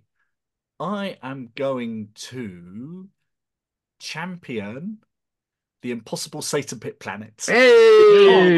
It is magnificent. It is the very best base under siege story that the new series has done. The enclosed space is so brilliant and so well populated with fabulous, memorable, brilliantly played characters. I did a whole 2-episode, very long Hamster on why this one was brilliant. So I will just précis that by saying the characters are brilliant. The setting is brilliant. Toby Zed is the most gorgeous man in the whole of this series of Doctor Who. What, even when he's evil? Particularly when he's evil. And when he's standing outside with the wind blowing in his face, with that smug, evil, horrible smile on his face, is great. Would you have gone running to him, Si, at that point? I would. I'd Good insight fall straight into away. your sex life there, Arthur. It brings one of the greatest Doctor Who monsters to the screen that we have seen from the new series, and the one that's had possibly the most longevity of all of the new series monsters, other than the Weeping Angels. I'd say more so than the Weeping Angel. Possibly. The Ood have had more appearances. Yes. And they absolutely terrified my 6-year-old nephew when he was watching this. When my dad, who was babysitting him, went to cook dinner and left him to watch the scariest episodes of Series 2, a 6-year-old on his own. Oh, bless him. He had to go home halfway through the night because he was having such wonderful nightmares. At least we know it's doing its job. Mm-hmm. Don't we? So yes, when I took my nephew Luke to the proms, we went to the first Doctor Who prom with him, and an Ood walked past us. He visibly shrunk away from that, so it had a good power. So, but also, I would just say James Strong's direction is really, really good. And as he used to be known in our house, James reassuringly expensive Strong, because if he can find the most expensive way to do something, he's going to do it. So yes, let's put the actress playing Scooty in a swimming pool for several days and film her from all the angles so that she looks natural. Brilliant. Well done, James. That's what we want from Doctor Who. So I think this is an absolute triumph. And if it wasn't for School Reunion, this would be my top pick for the season. And possibly it would be right up there for the David Tennant era for me. I think this is really good. And David, I think, has finally worked out how to do Doctor Who here. Although I still find that, oh, you humans, are you brilliant? Really, really awful. But otherwise, he gets it spot on. When we did the commentary on this, right, and they come out the TARDIS and go, "Oh, we should go," and then they both fuck off. That's exactly what I said. It's the first time I ever heard him swear. It was so funny. You've got to use them sparingly to get you used to them. Yeah. But it's true. I'm going to hug you. No. But that's the annoying part of the 10th Doctor that we see again and again, and is a central part of his character. So yeah, you get a pass for that, David. And your hair looks good in this one. Right, should we go to the comments? Fraser Gregory, my heart sinks, but it's all right. He said this is an underrated gem. It's one of those stories where everything works. Writing, direction, acting, along with sets and costumes, visual effects, music, it all just gels. There's a real sense of tension, danger, terror and dread right from the start that few stories manage. Underrated? Who? Nobody underrates this. Everyone loves I this. would have said it was underrated. John, sorry, it's the only thing I disagreed with in that entire paragraph, so I had to say it. There's John always something. John Bensalia, the best of the bunch. Oh my God, John Bensalia is saying something positive. It's a good, spooky script with a decent set of characters and actors. Direction and visuals hold up well too, belying RTD's misguided Planet Zog theory. Inevitably let down by the Doctor and Rose. Oh, he couldn't quite make the landing. What your mute button is tailor-made for? Stephen B says, one of the best RTD two-parters, taking Hinchcliffe and Holmes' Hammer horror into space, and mixing it with a classic Trout and Base Under Siege, all realised with an amazing cast and visual effects. It's a masterpiece. This is proper Doctor Who.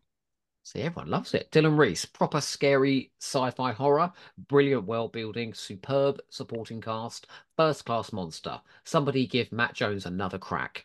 Gareth Bowley says, finally off Earth and sense of true jeopardy. Michael Storm, the highlight of the season, a modern take on a Troughton base under siege with excellent direction, actual scary moments and actual characters. Let down by a rather too convenient ending, a common issue with RTD era Doctor Who. Jack Coyer says, this is more like it. So atmospheric and some horrifying visuals. Great story, really testing the Doctor's faith and an interesting exploration of how invested Rose is. Excellent supporting cast and the beast effect holds up pretty well. Daniel Knight, an effective horror, well cast and directed. The Ood are a stunning creation. Luke Malloy says, a horror thriller who has never been scarier, more action-packed and thematically engaging. Joe Llewellyn, my goodness, he says. Oh, sorry, I adopted an American accent. He is an American. Really, my favorite RTD script. He significantly rewrote That's it. Not and should American, have given Joe. himself at least a co-writer credit. Fantastic guest cast, proper base under siege. Atheist RTD's take on religion is generally interesting and respectful. That was possibly the worst American accent outside of Daleks of Manhattan. Outside of Nicola Bryant, yeah. James H says, if you ignore the fact that there's nothing in physics that means a planet can't orbit a black hole because of the gravitational pull, then this is a brilliant two-parter. And yes, we did see what you did there, James. Ian Winterton, yes, it's very Event Horizon, but it's still a cracking adventure and glorious to get Gabriel Wolf back as the Beast. And Tom Newsom says, overshadows the Cybermen episode as it's a proper action movie.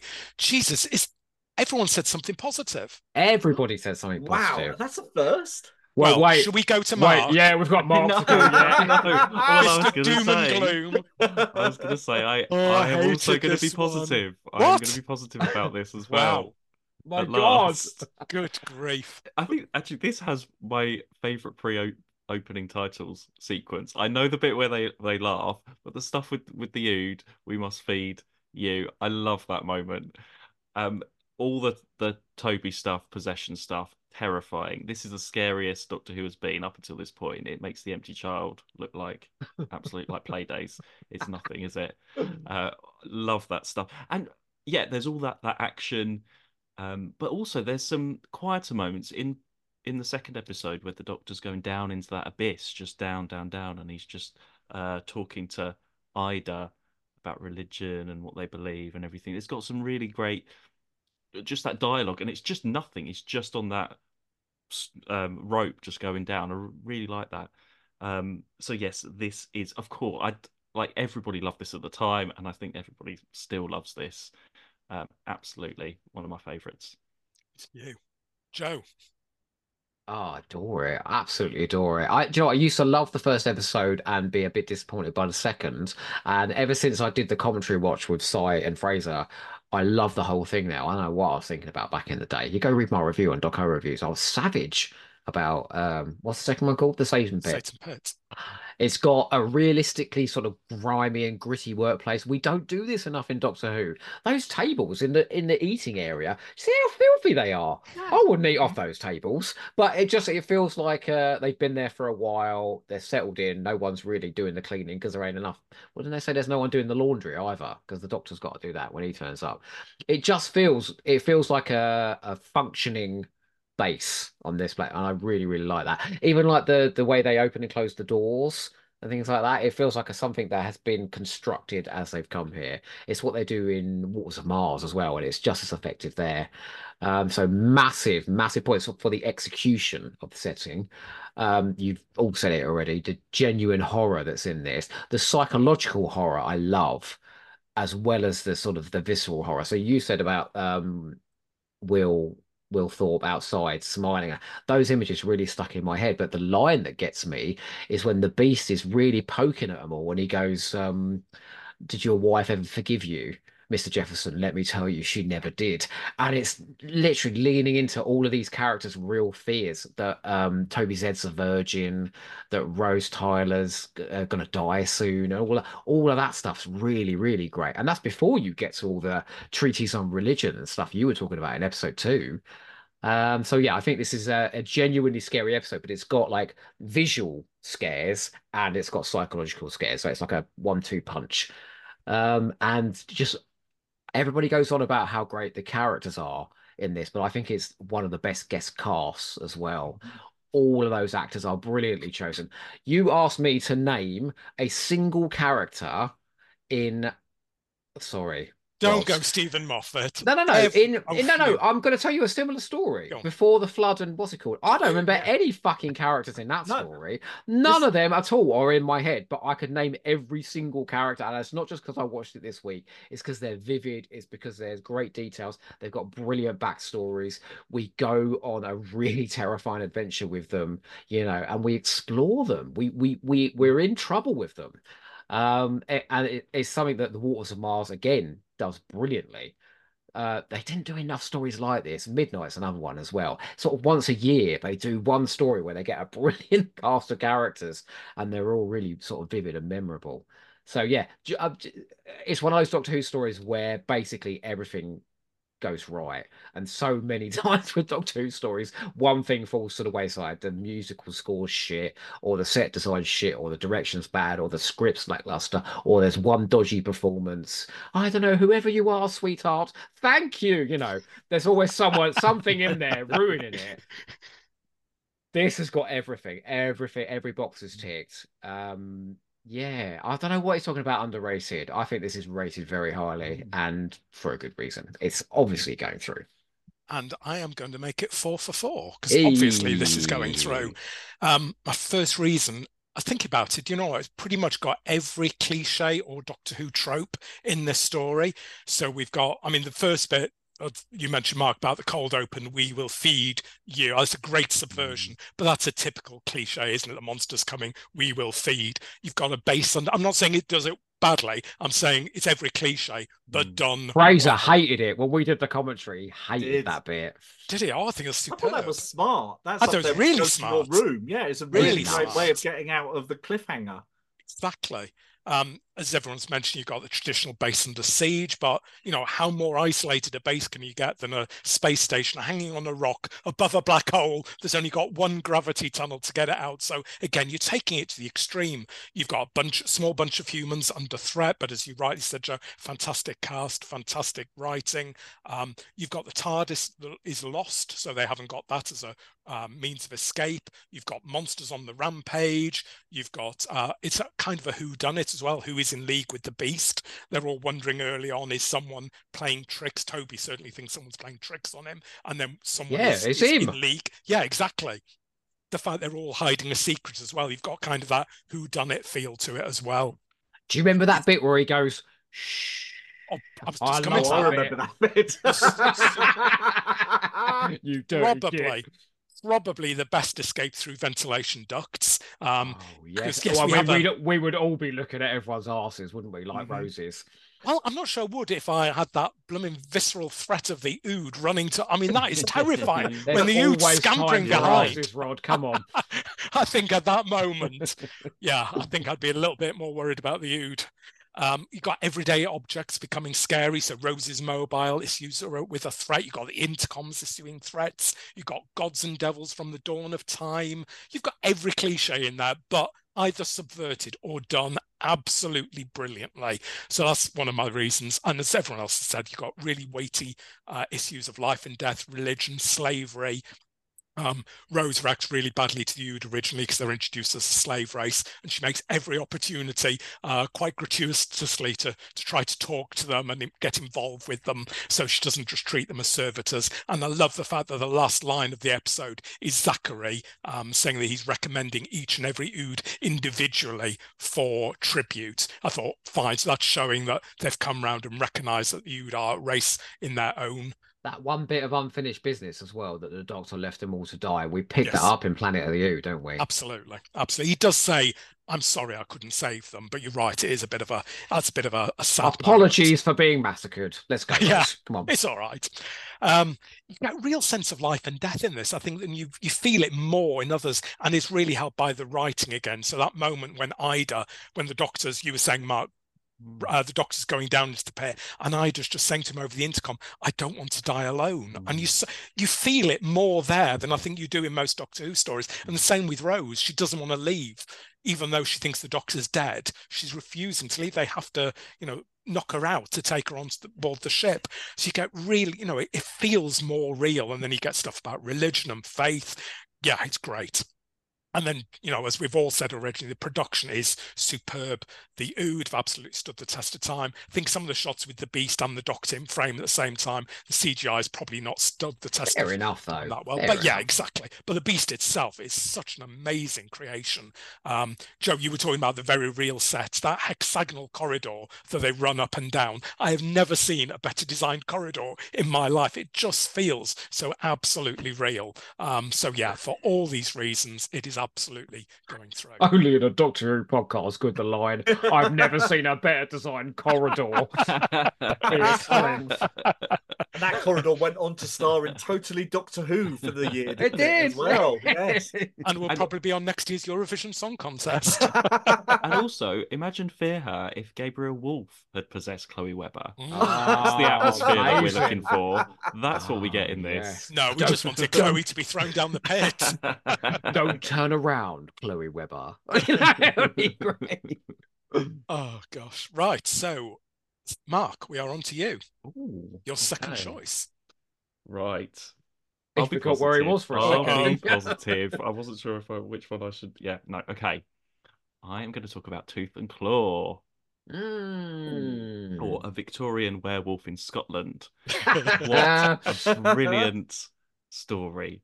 You've got the Doctor and Rose. There's been a lot of discussion about their smugness here. I think it's okay here. They're enjoying themselves. and their delight at meeting Queen Victoria and the whole trying to get her to say we are not amused. I just love that interplay. And Pauline Collins as Queen Victoria is brilliant in this. The way that she sort of puts up, gives them the side eye throughout this whole episode, and then proper has a go at them at the end after knighting them and saying, "Actually, get out of here, go." She's put up with all of this stuff throughout the whole thing, and just totally cuts them down. She's talking for every Doctor Who fan there, isn't she? I am not amused. But it's a great story. From the moment you get the Kung Fu monks, your interest is piqued. I beg your pardon. What do you mean about that? You know, it's just a nice piqued. You know, it's a cool way of. It doesn't really mean anything, but it's open. You know, it's a cool start to an episode. There's some really scary moments as well with the guy in the cage where Rose is tied up there, and that possessed scene.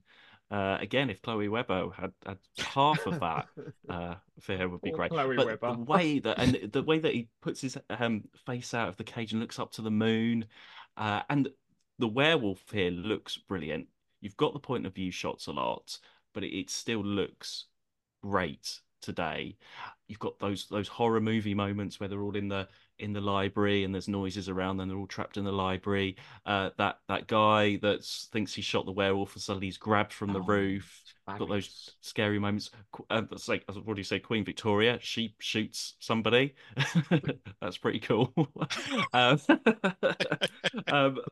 is the opposite of Love and Monsters for you, isn't it? This is everything you want from This is it. This is my type of Doctor Who story. And it sets up all the torturous stuff at the end. It's a very important story. And I like the way that Queen Victoria sets up Torchwood and she banishes the Doctor. She says, "I do not want anything to do with it. These are awful people. I don't want anything to do with this. I need to set something up to stop this happening again." You know, it could have easily been, "Oh, thank you, Doctor, for saving us," you know, and being grateful, and it doesn't go that way. Yeah. He doesn't have much luck with queens, does he, the Doctor? No. You're talking about Adric. But no, this is brilliant. I really love this. Fabulous. Should we go to the comments? John Bensalia. Oh, bit of positivity. Much potential here. It's crisp, fast-paced with some welcome moments of horror, moody direction and a strong guest cast. As ever, the usual flaws squander that potential. No subtlety, Murray's pompous chorus and a TARDIS team you wish the werewolf would gobble up. Now, John, I love you, but please stop watching the new series. You're never going to enjoy it, all right? Lucy McCall. I enjoyed Tooth and Claw the first time I saw it. Thinking about it now, it's quite an old-fashioned storybook depiction of historical figures. It does rollick along, though, and Rose and the Doctor getting told off for enjoying the danger is nicely done.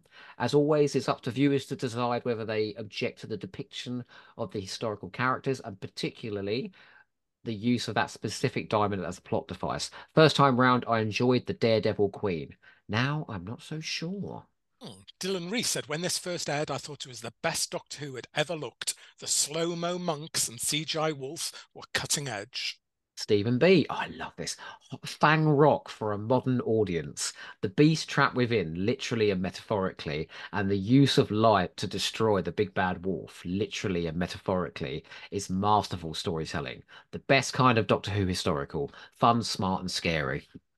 Jack Coyer said, fun, scary, atmospheric, unfairly forgotten. Are the ninja monks the most well-recognised image in Doctor Who history from their use as a BBC ident? Historicals bring this TARDIS team closer, lording it over people from the past. Were they an ident? Yeah, I think They so. were, yeah. Oh, wonderful.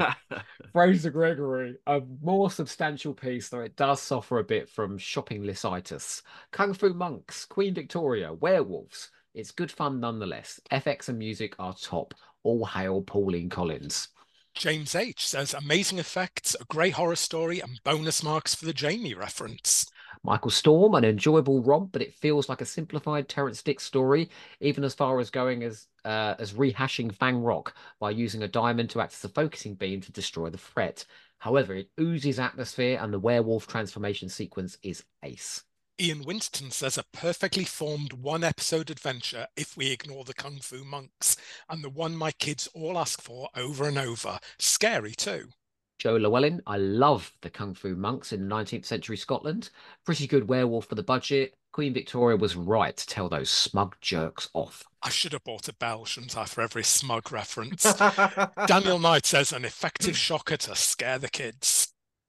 So, I'm noticing a trend. I am noticing a trend that the overall comments for the season are negative, and yet the individual comments for the episodes are quite positive. Yeah. Anyway, sorry. No, good point. Si, how do you respond to Tooth and Claw? I'm going to go back to what Fraser said, where he said, this is a shopping list of... Never go back to Fraser. No, this time.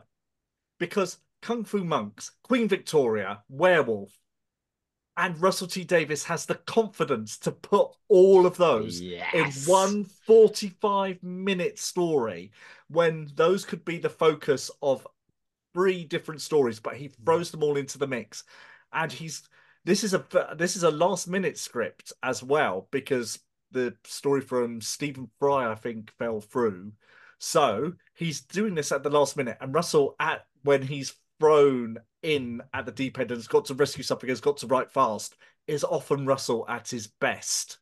So I think this works because you've got that shopping list, and he's just going for it. And something my friend Tom said to me recently was that in series 1, one of the lessons they learn is from doing The Empty Child and The Doctor Dances, where there's a slight irreverence to history that you don't get before that. So when you have The Unquiet Dead, it's a very reverential of Charles Dickens, Victorian London. But Stephen Moffat makes history sexy and brilliant. And so Russell is thinking, well, I could do that. And he does it brilliantly because he's a genius. And so he can suddenly do this story, which is basically just one great big chase. But you never notice that it's just one great big chase because it's so full on. And the pace is just bam, bam, bam. And you don't have time to stop and think until the very end. And then it's done. And it's great. So, yeah, I think everyone is doing this. And I think shout out for Eros Lynn, who directs this beautifully. The action is absolutely spot on. He paces it brilliantly, and he knows the beats of this story, and it's perfectly done. So a definite thumbs up, and it's staying in from me. How did Euros Lynn go from this to Fear Her? I mean, it's absolutely one extreme to the other, isn't it? Right, I am also going to keep this one in. I think it's a great story. First thing I'm going to pick on is Queen Victoria. She's not the focus of this story because it's not specifically just about Queen Victoria, like, you know, Rosa Parks, for example, or Agatha Christie. She's almost like a side character. So that could lead her to be shown in a fairly stereotypical way. And Rose certainly views her through stereotypical eyes because all she's worrying about is trying to get her to say, we are not amused. So she's buying into that kind of common perception. So I think it's really to RTD's credit, they absolutely rounds out Victoria. She becomes a very real, nuanced character, and he treats her with respect. And Pauline Collins backs that up by giving a really solid performance. And I think we end up seeing her as a true character and not a caricature. She's a strong woman in a man's world. She's more than capable of standing up to herself. She shoots, as you said, Mark, she shoots Father Angelo. But interestingly, she doesn't take the credit for it. She says Captain Reynolds killed him because she kind of knows her place in the world. The line, though, Rod, my name is Your Majesty. Bang! Sassy bitch. It's because he's just said she's just a woman. She's standing up for herself.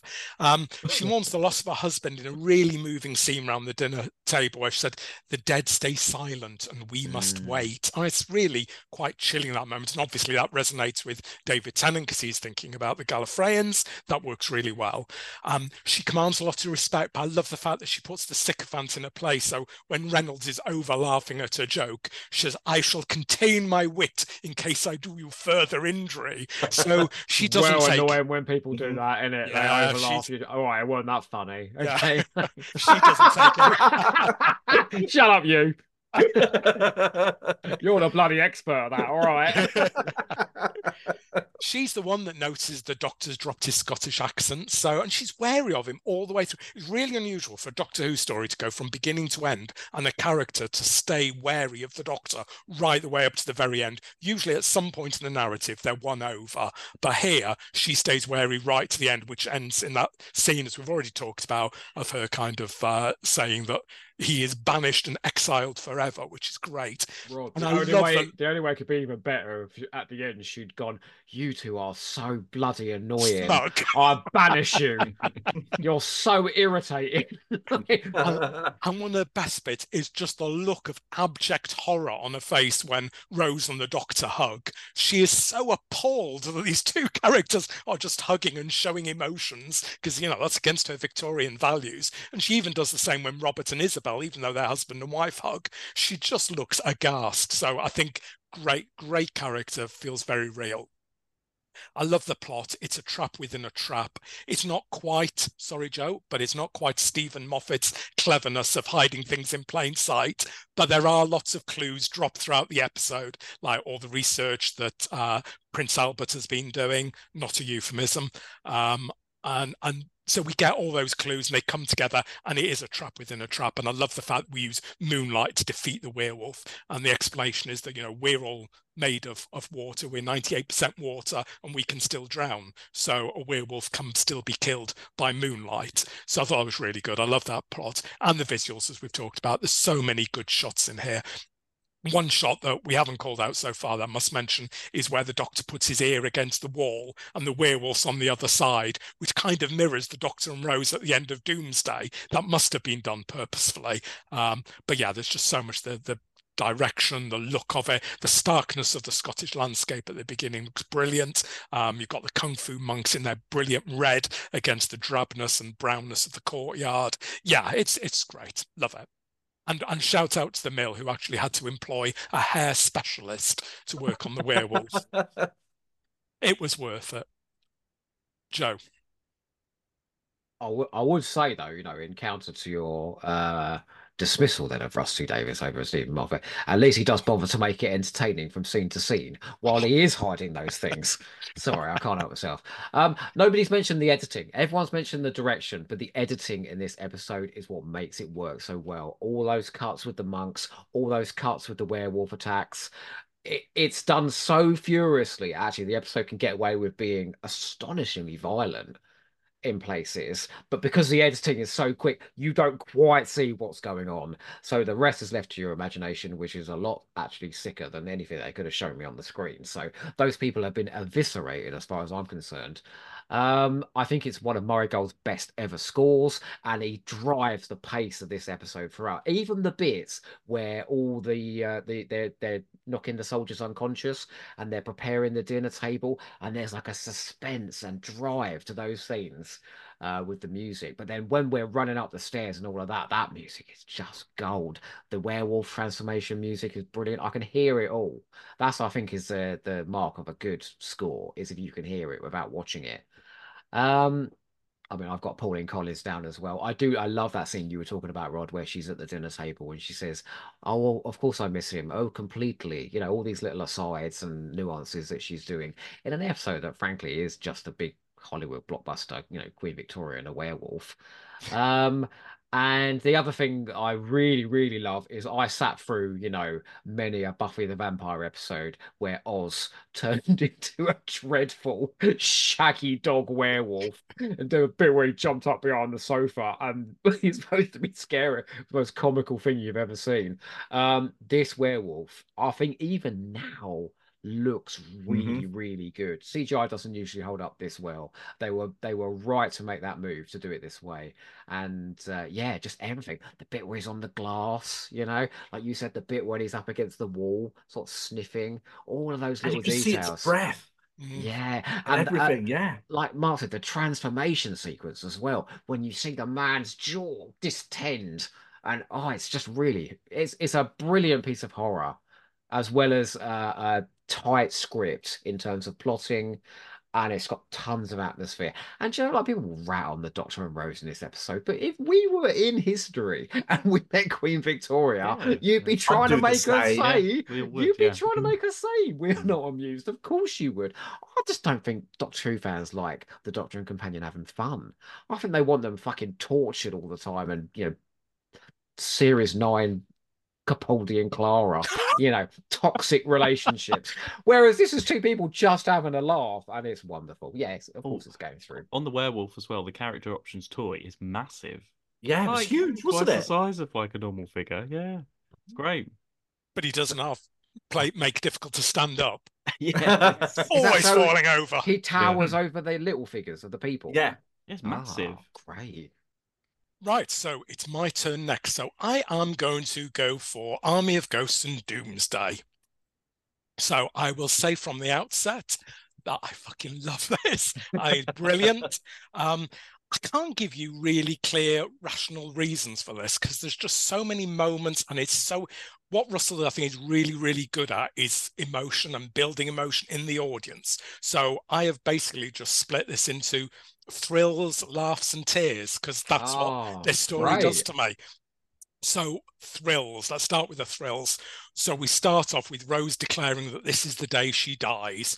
Okay, that's a bit of a cheat, but She's you know such what? a drama queen, isn't She she? is. Even more than you, Joe. No, not as much as me, no, but she is a drama queen. And to start an episode, that's a bloody good way to start the episode. And then suddenly there are ghosts everywhere. And then we find out that the Cybermen are ghosts. And then we find out that they're everywhere. They're across the world. And then it's Torchwood. We finally reached Torchwood. And I love Murray's music cues. It's probably a bit early because the show hasn't come on yet, so we don't know the theme. But at this point... Oh my God, you talking about the... That's the one. With the little wobble board. I'd say the Rolf Harris wobble board, but he's been cancelled as well. And then we meet Yvonne. I love Yvonne. I was going to throw her in as her own category because Yvonne Hartman is just, if you want good Big Finish, listen to the Torchwood Yvonne Hartman stories. She is just superb. But Torchwood have been infiltrated. And then, of course, we get to the cliffhanger. What's in the sphere? And, of course, all of us are thinking, well, obviously, we know what's in the sphere. It's Cybermen. And then that amazing reveal that it's the Daleks. I mean, that must be one of the best cliffhangers of all time. I think I probably screamed at that moment. When that Dalek theme comes in. Yeah. What? Oh my God, it's amazing. That was just amazing. Then you've got the development of Dalek lore. We introduced the cult of Skaro. We've got Daleks versus Cybermen, the first time since the Ultimate Adventure. Only their second best fight against each other. We've got Mickey back, and I love the way it mirrors Rose in Partners in Crime, that he just turns round and suddenly Mickey's there in the control room. We've got Pete back. We've got Jake back.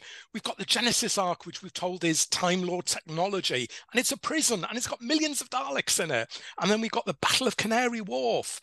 And I mean, just so many thrills in 90 minutes of TV.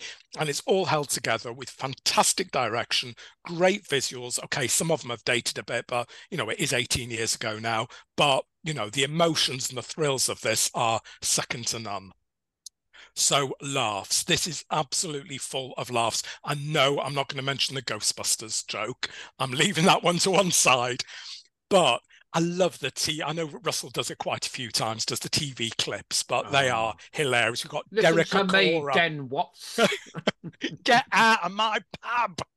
We've got Trisha. We've got Derek Acora. We've got the guy from the Pirate Planet pretending to be a police constable. What does that fucking woman say on Trisha? He's my ghost and I love him. I love him. It's just brilliant. You just know there's so many people that will be up to that shit. Yeah, exactly. And then you got Jackie Tyler, back to Jackie, the queen of Doctor Who. I love the way she snogs the Doctor when he walks in. She knows it's making him super uncomfortable. She's looking at Rose as she's doing it, just saying, look, I'm making him squirm. She's brilliant. I love that she goes on board the TARDIS and the Doctor makes him a companion. The way he introduces her to Torchwood and he's winding her up, saying, oh, she stared into the heart of the time vortex. She aged 57 years. She's not very good on her pins. She's very good, though, at making tea. Oh, it's great. Well, I say good. And then she meets Pete. as though there's never been anybody. I love that bit. She's, oh, there's never been anyone else, Pete. And Mickey and I just looking at each other saying, really? A bit like you do with Si. That fellow Who had the fruit in the dressing gown. The fruit in the dressing gown. Yeah, that's someone she was in the seeing. Christmas invasion. Yeah. Right. Yes. Sleep I'm with you apnea. now. What about the fellow who let her the truck? Exactly. Just She's had Pete, plenty. my arse. Don't ask She's questions. had plenty. And she really does want to know how rich Pete is. How rich? No, I don't want to know. How rich? On the stairwell when they're trying to find her and the doctor's saying, well, where are you? Where are you? She says, there's a fire extinguisher. And then right then, of course, you get Catherine Tate at the end. So, you know, good big laugh at the end with Catherine Tate doing a shtick.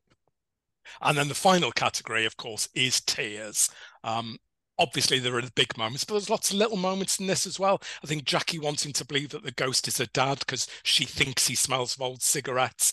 Again, it's just Russell Wright stuff that he can just do in one line, just makes it so real and believable. He is the absolute master of that. And I think that's a lovely moment. And the Doctor and Rose know that she's imagining it. And I think Jackie probably knows that she is as well, but she wants to believe that's her father. It's lovely. Jackie thinking that Rose has changed in the TARDIS when they have that interchange, said, you know, you'll see a woman in the future and that'll be Rose Tyler, but it won't be you. She's worried that her daughter is losing who she is. Again, that's very emotional. The meeting of Pete and Jackie, of course, that's given a long period for us to look. And that's because those characters have become so important to this era of Doctor Who that we give that scene time to breathe and they are given their proper moments of coming together. And we're probably all in floods of tears. If that was a Chris Chibnall episode, you'd be complaining that the plot stopped for a long, protracted emotional scene. If Just Chris like... Chibnall wrote dialogue and scenes like that, I would not be complaining. That's the difference. We've still yet to do 2 more this season yet. Oh, 1 was enough for me. And then obviously the big tears at the end when Rose gets taken away and we get Murray's big theme coming in and then they meet again on Bad Wolf Bay. I mean, who wasn't crying? I certainly was crying. And I will, although I've done my 3, I am also going to give another shout out to Murray Gold, who I think generally Fear Her went a bit weird. But apart from that, I think Murray Gold, we've mentioned him a few times, but I want to particularly call him out, does an amazing job in this episode and throughout the most of the season. It's just a driving score all the way through. He plays the emotions when he needs to. I know lots of people say, oh, he tells you what you're supposed to feel, but I don't care. He is there. He's doing the right job. He's giving us a big, bombastic, orchestral symphony he's giving us for this episode, and I absolutely love it. So those are my reasons. Say that I was, after watching this season, I was really, really sick of the backwards bell that he uses in every single story when there's a bit of jeopardy, and it really drives me insane. But otherwise, bell? What's that? if you, it's a particular sort of sound that he uses. I'd have to play it to you to describe. Please do. It's in nearly every episode when there's a bit of jeopardy and danger, and it's really annoying after watching it back to back. Well, I thought there was, I mean, I think his music for this season is mostly excellent. Yeah. But there was one story where he just poured it on too much, and I was like, oh, shut up. I can't even hear the fucking dialogue. Shut up, you know? This is my category, guys. Shut up. Sorry. Fingers on lips. Thank you. So I've finished now anyway. Were you putting that through then, Rod? I am absolutely putting Yeah, where's your bar? bar? That away. Shall we go to the... We had more comments on this story than any other story. Well, we'll try and rattle through them quickly. Well, the first 2 people have really kind of opened up a little bit for our first 2 comments. So shall I start with the first one? Complicated Cookie said the first half of 2006 was one of the hardest times of my life. I was struggling with very fresh, raw grief and barely able to function. By June, I'd reached a point where I was dangerously ill, being completely unable to express emotion about anything except my all-consuming loss. Then Doomsday happened, and I cried, and I didn't stop for about 24 hours. I genuinely believe that an episode of Doctor Who saved my sanity, maybe even my life. This is the power that Doctor Who can have on us. Even when it's far from its best, it can still resonate and help someone in the most unexpected ways. I mean, there's still a criticism in there, even when it's far from its best. But Stephen B, I'm going to tell you how this silly little show of ours became something that captured the heart of one rather important person to me, and how she came to love the show that I loved for so long before I met her. And it was this series that did that. Doctor Who can tell any story. In series two, it does something it's never done before. A will they, won't they romance that delivers all the emotions of falling in love with somebody magical and then losing that love. This is why millions tuned in and why it remains the best series of all. Two very heartfelt summaries. Dylan Reese says, heartbreaking, action-packed, and an absolute triumph. So many great moments. Jackie in the TARDIS, Pete and Jackie reuniting, the sphere opening, and that ending. Oh dear, John Ben Salia. Oh dear. RTD's vision of Who is frustratingly stunted. Modern day Earth tales with cheap and nasty pop culture make this the TV equivalent of a dog-eared 2006 copy of Heat magazine, plus an ending of OTT schmaltz that's undone 2 seasons later, making the whole thing a complete waste of time. I do think he's entitled to that opinion, though. Indeed. Jack Coyer says, such a shame Freema Agyeman is wasted in her only Doctor Who story. Daleks versus Cybermen was everything a 10-year-old me wanted. An action blockbuster bringing this period of the show to a close in heartbreaking fashion. The Donna coda is jarring. Whatever happened to Freema Agyeman? I know. She should have been so He's huge. being sarcastic. Oh, I know. I know. She ended up in Sense8 with that scene with the massive dildo. That's Oh, where she moved. That's a really good series, actually. That scene weren't, though. I think that was a really good scene. Well, She got Sylvester McCoy in that as well. Not that scene. What, with the but in dildo? scene. Not with the dildo. No. Oh, no. Although, if you want to see McCoy up to some shenanigans, go and see some of his BBV stuff where he's snogging the nurses and stuff. Anyway, Daniel Knight says, another Graham Harper 2-part blockbuster which brings the Daleks and the Cybermen on screen for the first time. Apart from the Ghostbusters bit, I absolutely love it. And the ending, although watered down by Rose's later return in season 4, was tear-jerking. That is a great point about them doubling back on this ending. Fraser Gregory says, a lot of fluff and nothing built around 2 core concepts, Daleks versus Cybers and Rose leaving. Both of these are so well written, all other sins are forgiven. Bad Wolf Bay still packs a punch today, even with the, oh God, smugness before it. Keep it. He wants to keep it, though. Michael Storm suffers from trying to do the fanboy masturbatory fantasy. Masturbatory? Was he masturbating over Daleks versus Cybermen? Michael Storm. And ultimately is a letdown on that front. Luke Malloy says, a perfect, fun, barnstorming finale. Sassy, sad, and iconic. Everyone remembers the beach scene. David Gillespie Pratt, imagine wrapping up your big Dalek invasion plot with a hand-waving piece of exposition just so you can spend the last 10 minutes saying goodbye and going all emotional. But enough about the Dalek invasion of Earth and back to Doomsday. Jason Thompson says, a great finale if you overlook the usual RTD Deus Ex Machina ending. With all the alien invasions Doctor Who's done over the decades, how did it take until 2006 before we saw a monster in someone's home? The ultimate Yeti on the loo in Tooting Bec. That moment is chilling. Penultimately, James H. makes no sense but the Hutt's par to carry it off. I can't believe I've got to read this. Paul Quinn. Paul Quinn. I was going to edit you out, but I thought I've got to put this in. Just to show opinion the other side is valid.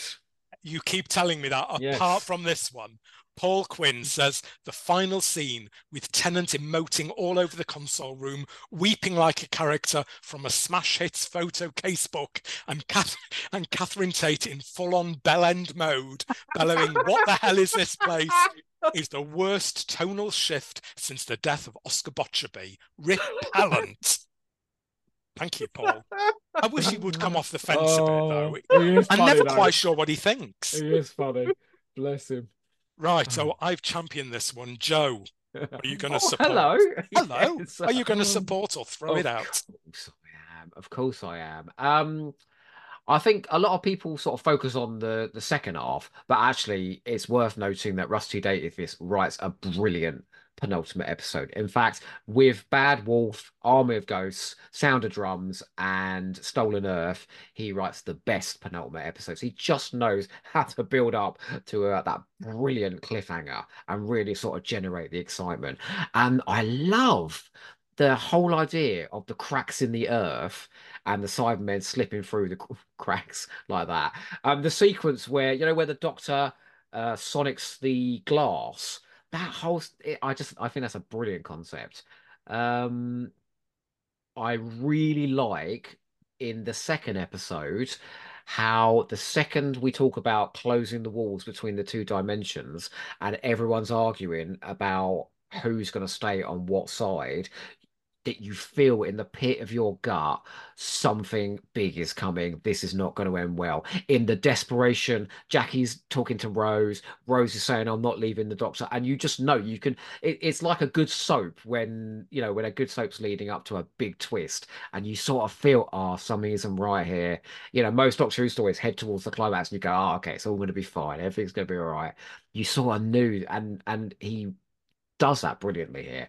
And what other Doctor Who story would offer out a 10-minute coda like this to a companion like Russell does with Rose? He clearly loves that character.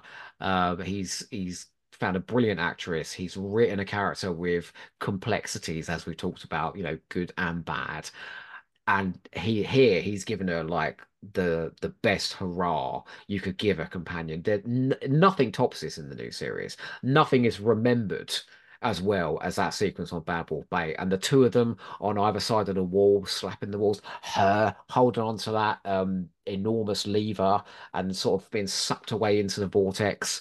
All of that stuff. It is unforgettable. My mother phoned me up after watching this episode and told me how great Doctor Who was that night.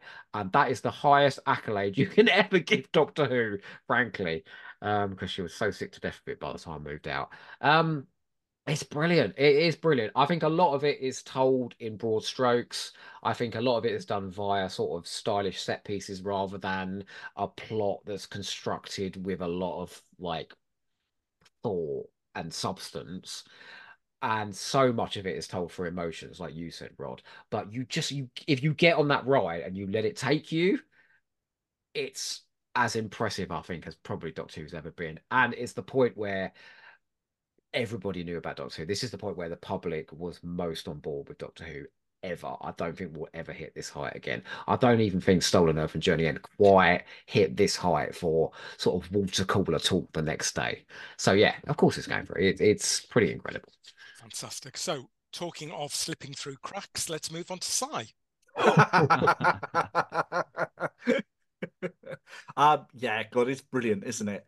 It's really, really good. What I found interesting this time was you said some of the effects are dated. Some of the effects look stinky at the time, particularly the Daleks flying out of the Genesis archive Yeah. look good, and they have aged really badly. That's very poor CGI. They just didn't have the budget to do that effect back then.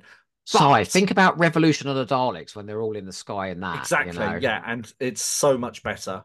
But it doesn't matter because this is wonderfully directed by Graham Harper, who does a superb job.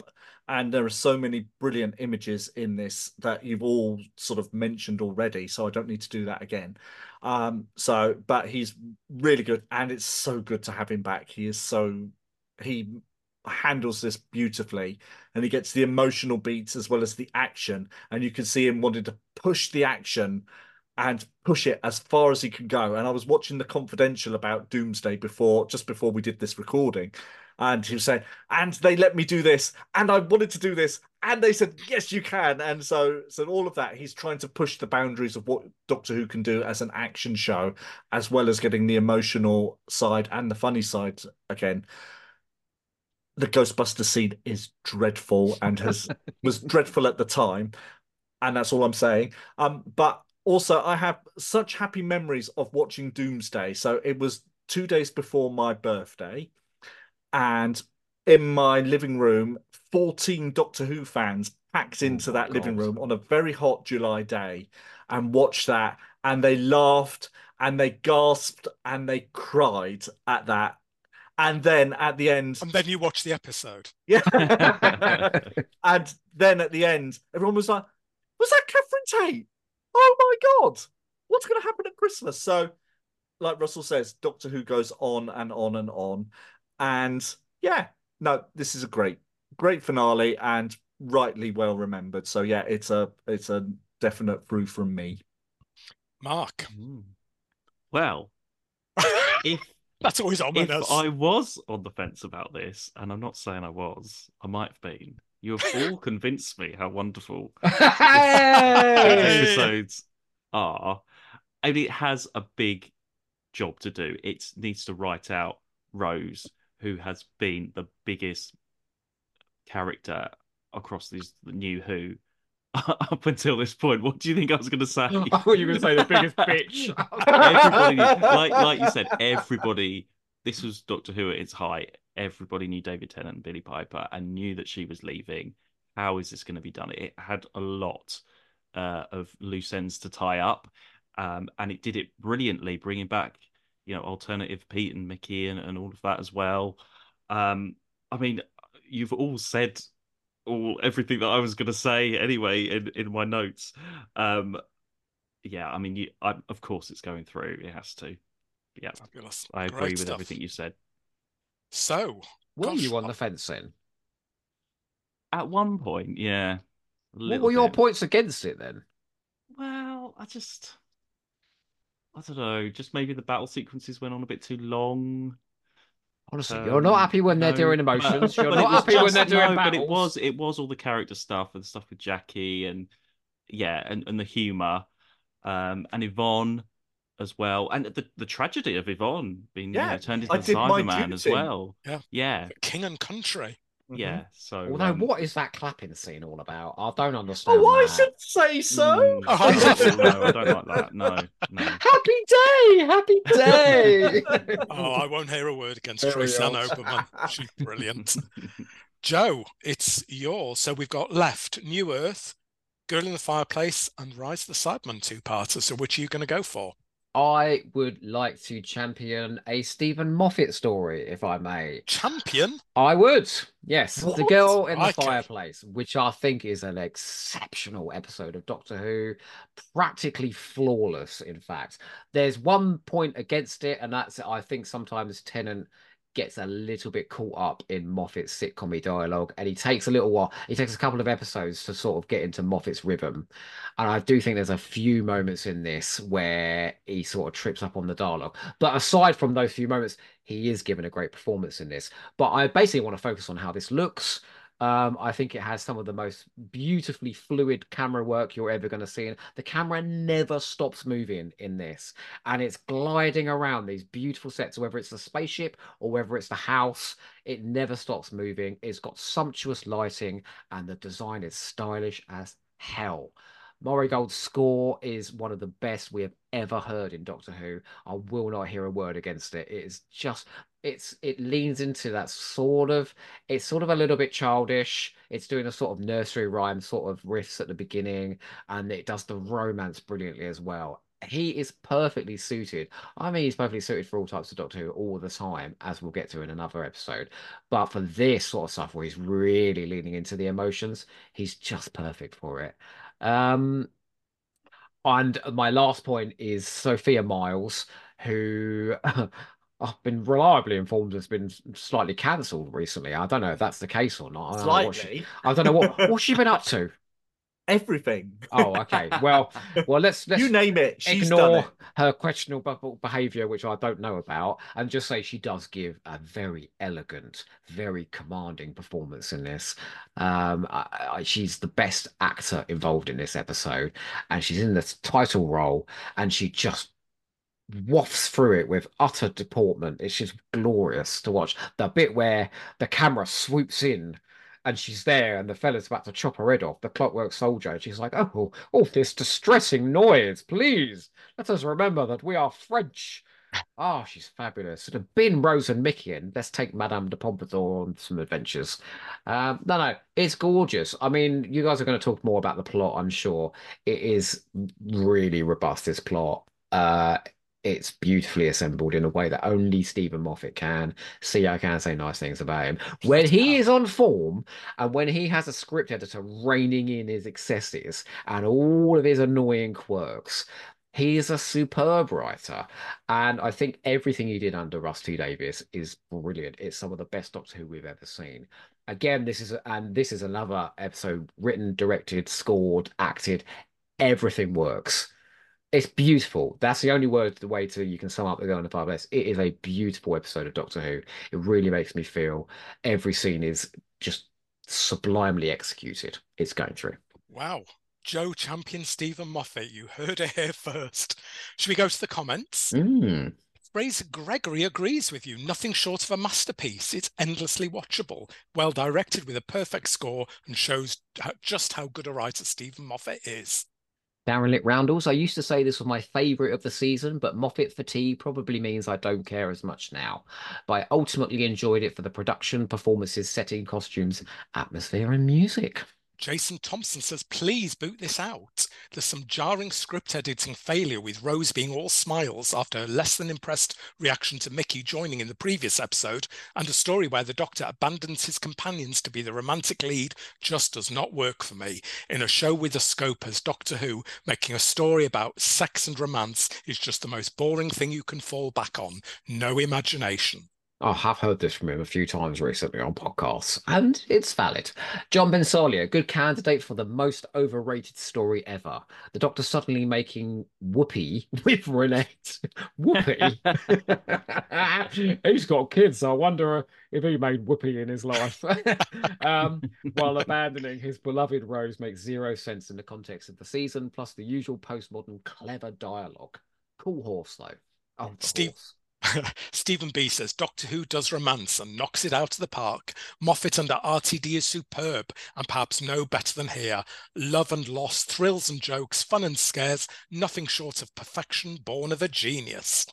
James 8, pretty robots, but a depressing foreshadowing of every Moffat plot to come. Lucy McCall, insubstantial, but I like the twist, and the clockwork robots are very creepy. I'm really surprised these comments are as critical as Next. this. Dylan Reese, I thought this was the most wonderful bit of Doctor Who ever when it first aired. Stylish, touching, brilliantly conceived classic, although in hindsight, it does come across a bit like the Doctor is grooming her. Daniel Knight, bit overrated, and now find the idea of the Doctor discarding Rose for Annette a bit callous and undoctorish. The accurately titled Melvin Pena. This was the episode that tips the balance for me, from it being the show I'm interested in to a show I'm obsessed with forever. We've all had that story, right? Yeah. I feel like Rose's role and creativity in the Doctor's life has become so outsized in the past couple of decades. One thing I love about The Fireplace is that it decenters Rose and shows that the Doctor has shifting priorities. Ian Winston says, yes, now we've had River Song and Moffat's time traveller's wife plundering. The shine has come off it a bit, but it's still fantastic. And Sophia Miles, I might fancy her a bit. Plus, love, well, we never know it ending. Do you know what? Now he's done the time traveller's wife in this one. He never has to do it again, does it? Oh, wait. No, we'll have 6 series of it instead. Michael Storm, Warriors Gate as written by Jane Austen. Brilliant. Joe Llewellyn, and I am not going to attempt an American accent. Exquisite production, great guest star, just beautiful, sad ending. Finally, Gareth Bowley feels like a rehash of The Curse of Fatal Death. Crikey. Well, I'm gonna jump in on this one because you know I am a massive Stephen Moffat fan and do not hide my light under the bushel with that. And also I love the RTD era. So, you know, it's a bit of a no-brainer, isn't it? And this is a Hugo Award-winning episode and it looks glorious. So I don't really know where to begin. Okay, where do I begin with this? I hate this episode. I absolutely hate this episode. What? Yeah, this is just... He's been sitting on this. Oh. No, hang on, what? Yeah, I hate this. This episode just does not work for me at all. And I'll tell you what, start with the plot. This is the most paper-thin plot. It just hinges on that final twist of the ship being called Madame de Pompadour. And it kind of reminds me of one of those old tales of the unexpected, where the writer's got a great idea for a twist, and they've got to fill 22 minutes of screen time to get to that all twist. Stephen Moffat episodes. What are you talking about? No. This is worse. It's got 45 minutes to fill, and I hate with what it's filled with, but we'll come to that in a minute. Joe, you said there are no plot gaps in this. There are so many plot gaps in this. How the hell can a horse walk through? Madame de Pompadour just walks through with Rose and Mickey into the ship. Nobody else does. There are time windows everywhere. How can a horse you can get go in and out. There's a door. Bollocks, it's bollocks. Why is a clockwork android hiding under the bed? When did an android It's not hide just under the a bed? doctor trying to groom her, you know. Come to that. Who made those androids? The ship are all dead. They've taken them for parts. Who's made these clockwork androids? You go and watch. You know, they did those little vignettes for series 2. They do explain about the I'm robots watching the and episode. that. I'm watching the episode. A bit like Pond Life and that in series 7. Right, go on. And how does Madame de Pompadour get to read the Doctor's mind, apart from the fact there's a bit of convenient plotting? As has already been mentioned, completely wastes Mickey coming on board, has nothing to do. Rose is sidelined. So the plot is non-existent, and it all depends on one element. And I hate that element. And that element is the relationship. I do not like or buy the central relationship between the Doctor and Madame de Pompadour. Now, I don't agree with people that are saying, oh, he's grooming her, because I see that quite a bit. I disagree with that, because when he sees her as a 7-year-old, he's just intrigued by what's going on. And so I disagree that is he? He's intrigued by what's going on. He's very intrigued by what's going on. Okay. Yeah. Okay, should we move swiftly on from that? Oh, dear. I maybe should say, he's trying to work out what's going on. Is that better worded? No, please move on. Should we move on from that bit? But he doesn't fall for her until he meets her when she's 23, when she's an adult. And that's the scene. They meet and there's just chemistry straight away. But it plays like a Richard Curtis film. He feels like Hugh Grant and Richard. This does not feel like the Doctor. At the end of that first meeting, within 60 seconds, he's snogging her and bragging about it. That is not the Doctor. I'm going to wave placards. This is not my Doctor. Hate that. We know that he's got love for his companions. We've just seen Sarah Jane, and we know how close him and Rose are, and in the future we'll see River. But I will remind you, and I know this is the contradiction of Stephen Moffat, but I am going to remind you what River Song, written by Stephen Moffat, says about the Doctor. He's the Doctor. He doesn't go around falling in love with people. And if you think he's anything that small or that ordinary, then you haven't the first idea of who you're dealing with. Is that River Song, or is that Jason Thompson? No, that's River Song. You never see them together. No. I've seen Jason Thompson in a She's silver got dress. big hair, you know. I bet you can buy those wigs. But here we see the Doctor acting as a teenager. He's crushing over someone that he's just met, literally within 60 seconds. And you cannot use the excuse that he's in awe of her because of her achievements, which he reels off. Because he does that. He finds out who she is after he's snogged her. I just don't buy the relationship. That's not what the Doctor does. That is not my Doctor. I don't buy the chemistry. I don't think Sophia Myles has the range or charisma to pull it off. And the whole thing is just uncomfortable, teenage crush. That isn't, it's hideous. And the other reason I dislike it, if you need any more, is that god-awful scene where the Doctor pretends to or doesn't pretend to be drunk. It is just hideous. I love David Tennant, but that scene is so ill-judged, badly played.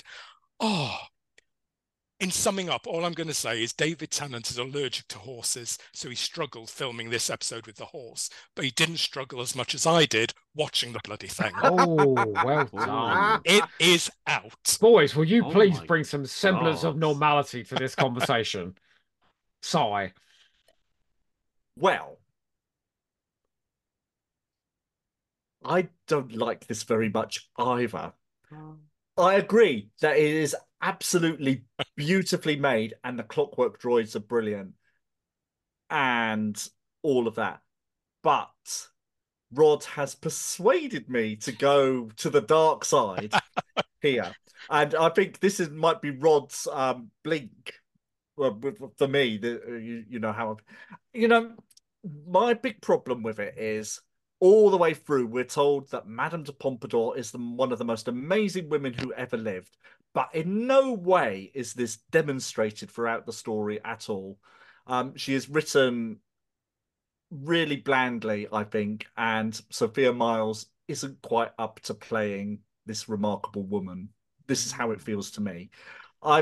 It's a classic don't show. There is no hint of her remarkableness in the scenes that she's got here. I think again, this is the season of the story of the Doctor and Rose, and to do this story in this season feels completely and utterly out of place.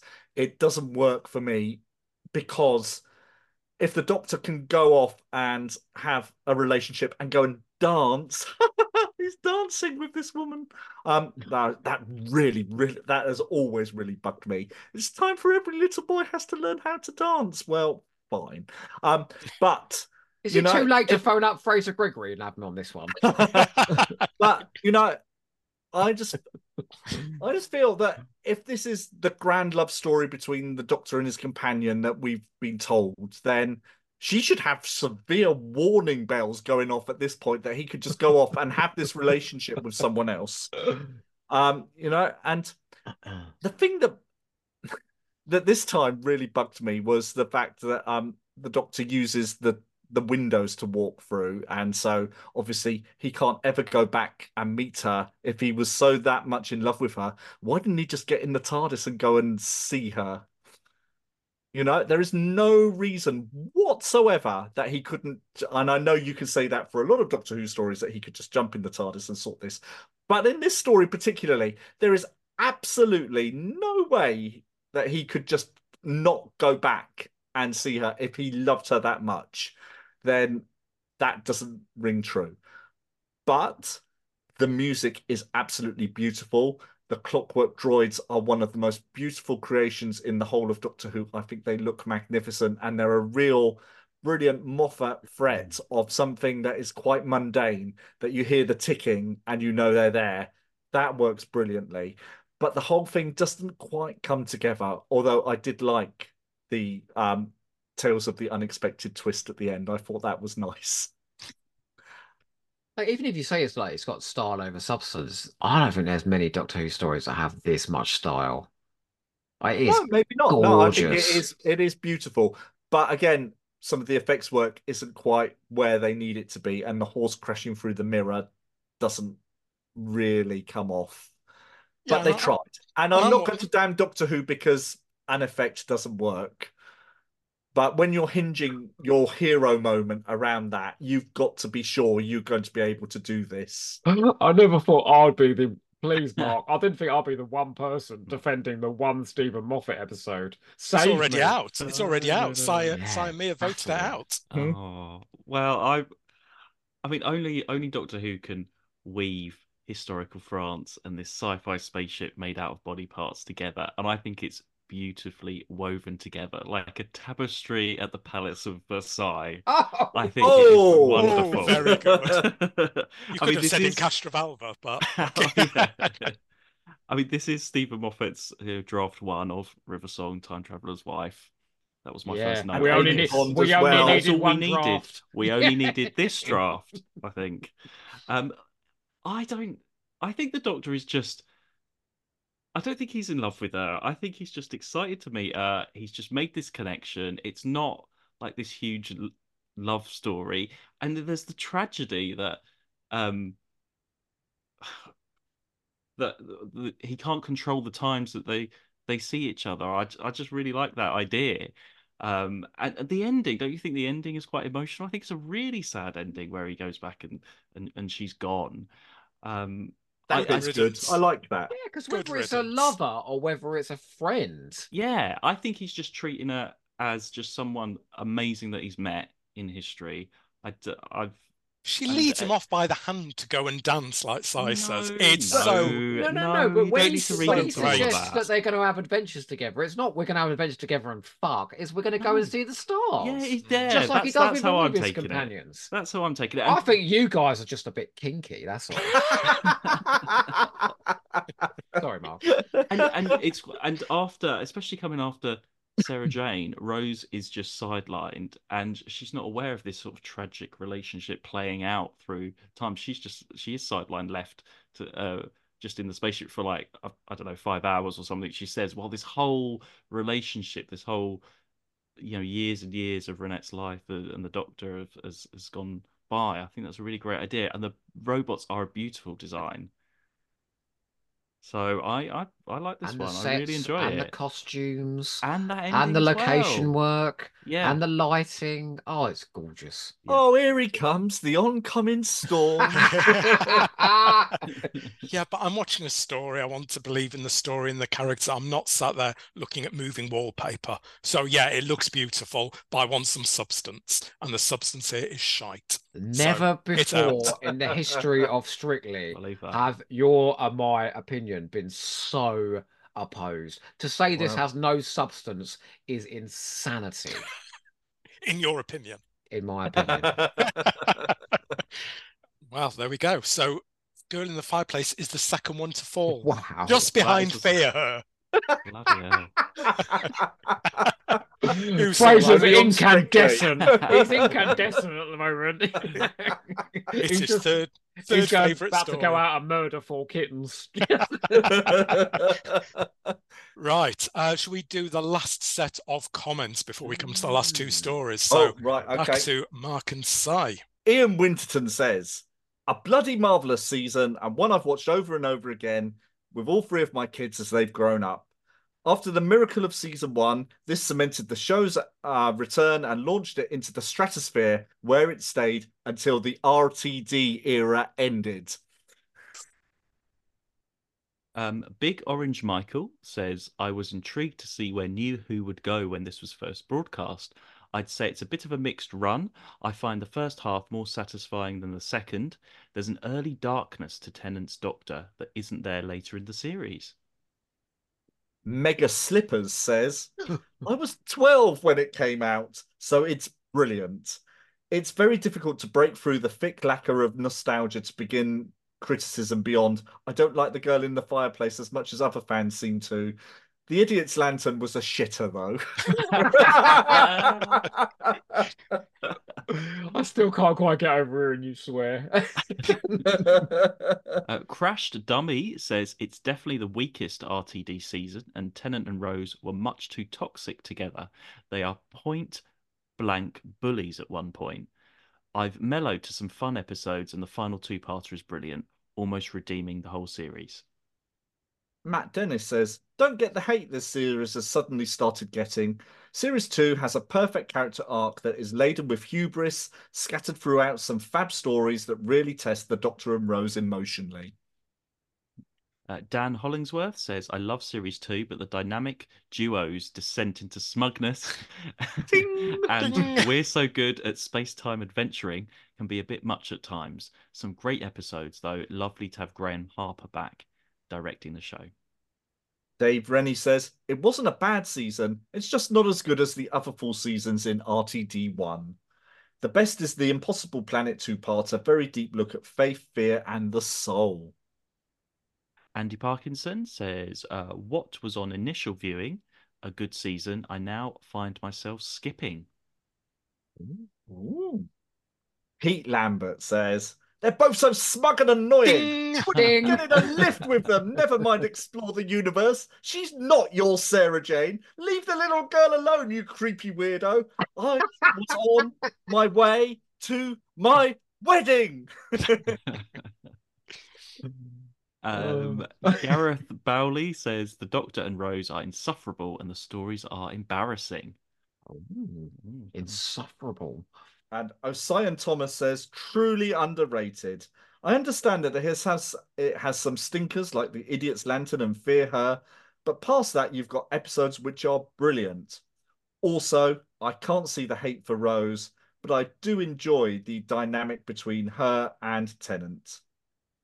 And Dan Pinn, Series 2 firmly established Doctor Who in the public consciousness, building on the success of the previous series. I love this on first viewing, definitely more hits than misses. However, I'm glad we only had one series of 10 and Rose.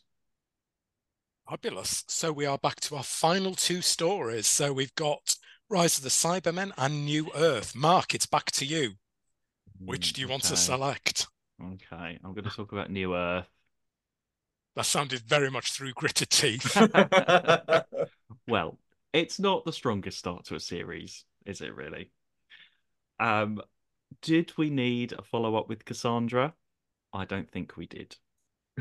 Character options did. Well, yeah, I mean, for the merchandising, maybe. Bring down Woolworths. So it's just more of the same stuff with Cassandra again.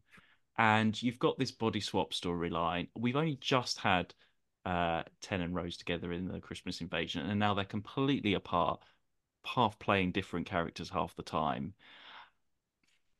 It's doesn't look particularly great, I don't think. I think it's quite a silly solution, where the Doctor gets all this random bags of coloured liquid, and he's going down the lift just purely for some action in this story. What, he washes a couple of the zombie people, and then everyone has to touch each other, and then suddenly they're cured, and you've got all these like bemused extras sort of walking around, being like, "Oh, you're ill, you're ill. No, you're better now. You're better now. Now look like you're okay now." Anyone who says he It's can't just- write an ending is talking nonsense, aren't they? It's just a bit silly. And you've got the face of Bo, who just appears just because it's part of the story arc for much later on. Why is the face of Bo there anyway? Because he just says his one line and then zaps out of there. Doesn't make That any is sense to me. textbook enigmatic, if you ask me. And yeah, I just don't really like the comedy in this at all. You have It's to just a bit remember, of a Mark non-story. is not a fan of the Graham Williams era, so this camp comedy is not his shtick at Yeah, all. it's not the right style. And I just don't think it should have started the season in this way. Do you like Doctor Who, Mark, by the way? I just need to I check. do. I just didn't realise when I watched this series back. Excuse me, you just said the girl in the fireplace was amazing. Thank you very much. It's just a bit of a cheap runaround. Okay, so But yeah, I didn't realise the series back how many that I wouldn't enjoy on more repeat viewing. I did as we were watching them. Jesus. shall we go to the comments? Yes. Jack Coyer said, tricky to judge as episode 1 because really it's just a filler episode 2, and as such it's fine. Strange to get Tennant playing a different character so quickly, but it's a decent comedy showcase for him and Billy. Bit of a convenient solution, unfortunately. Dylan Reese, just 18 months prior, you couldn't imagine seeing anything like this on British TV. At the time, it was big, brash sci-fi that's both camp and touching. Sure, the ending doesn't hold together, but who cares? Stephen B said, New Earth isn't a good Doctor Who episode, but 9 million people don't care. They true. won't see this new Doctor and Rose get on, and well, just look at them. We get space reasons that allow the we to not count their kiss, but the not we get to see them snog. Also, love that textbook enigmatic line. Oh, of course, he loved it. Fraser Gregory, a perfectly reasonable, lightweight runaround to break the new Doctor in properly. Not much to it, but just doesn't need to be. Keep it. Daniel Rawnsley says it's a secret favourite of mine, endlessly quotable, and contains one of Billy Piper's best performances. John Bensalia, who I'm going to predict didn't enjoy this. I would say so. Any goodwill instantly vanishes. Superficially, it looks good, but the turgid, uninspired plot is paper thin. RTD's cut-price Austin Powers dialogue takes the cringeometer to new levels of desperation, while Tennant already stumbles, failing to manage rage or humour. Michael Storm says a stronger opening than usual for RTD, and the post-title scenes suggest this is sometimes later than leaving the Powell estate, judging by the Doctor and Rose's relaxed banter. It's also a rarity in TV Who that it's a body swap story. David Gillespie Pratt, worse than a bunch. Tone is all over the place, with some effects well below the standard we'd seen. James H. says space medicine, courtesy of Terry Nation, works very differently to Earth medicine, but when the story is this much fun, it doesn't matter. Lucy McCall. James McCall? The end was surprising and moving, but I began to lose patience with all the body swapping. And Daniel Knight says, better than its reputation, some of the comedy is good, some not so good, but we have a nice conclusion to Cassandra's character. Plus, Billy Piper wears a wonder bra. Can I just ask, did anybody on this call notice or care about the wonder bra? You're talking to the wrong audience. So. It's the wrong demographic. Luke Malloy, Dylan Reese, Daniel Knight, Fraser Gregory. If they were on this call, they would all notice. Yeah.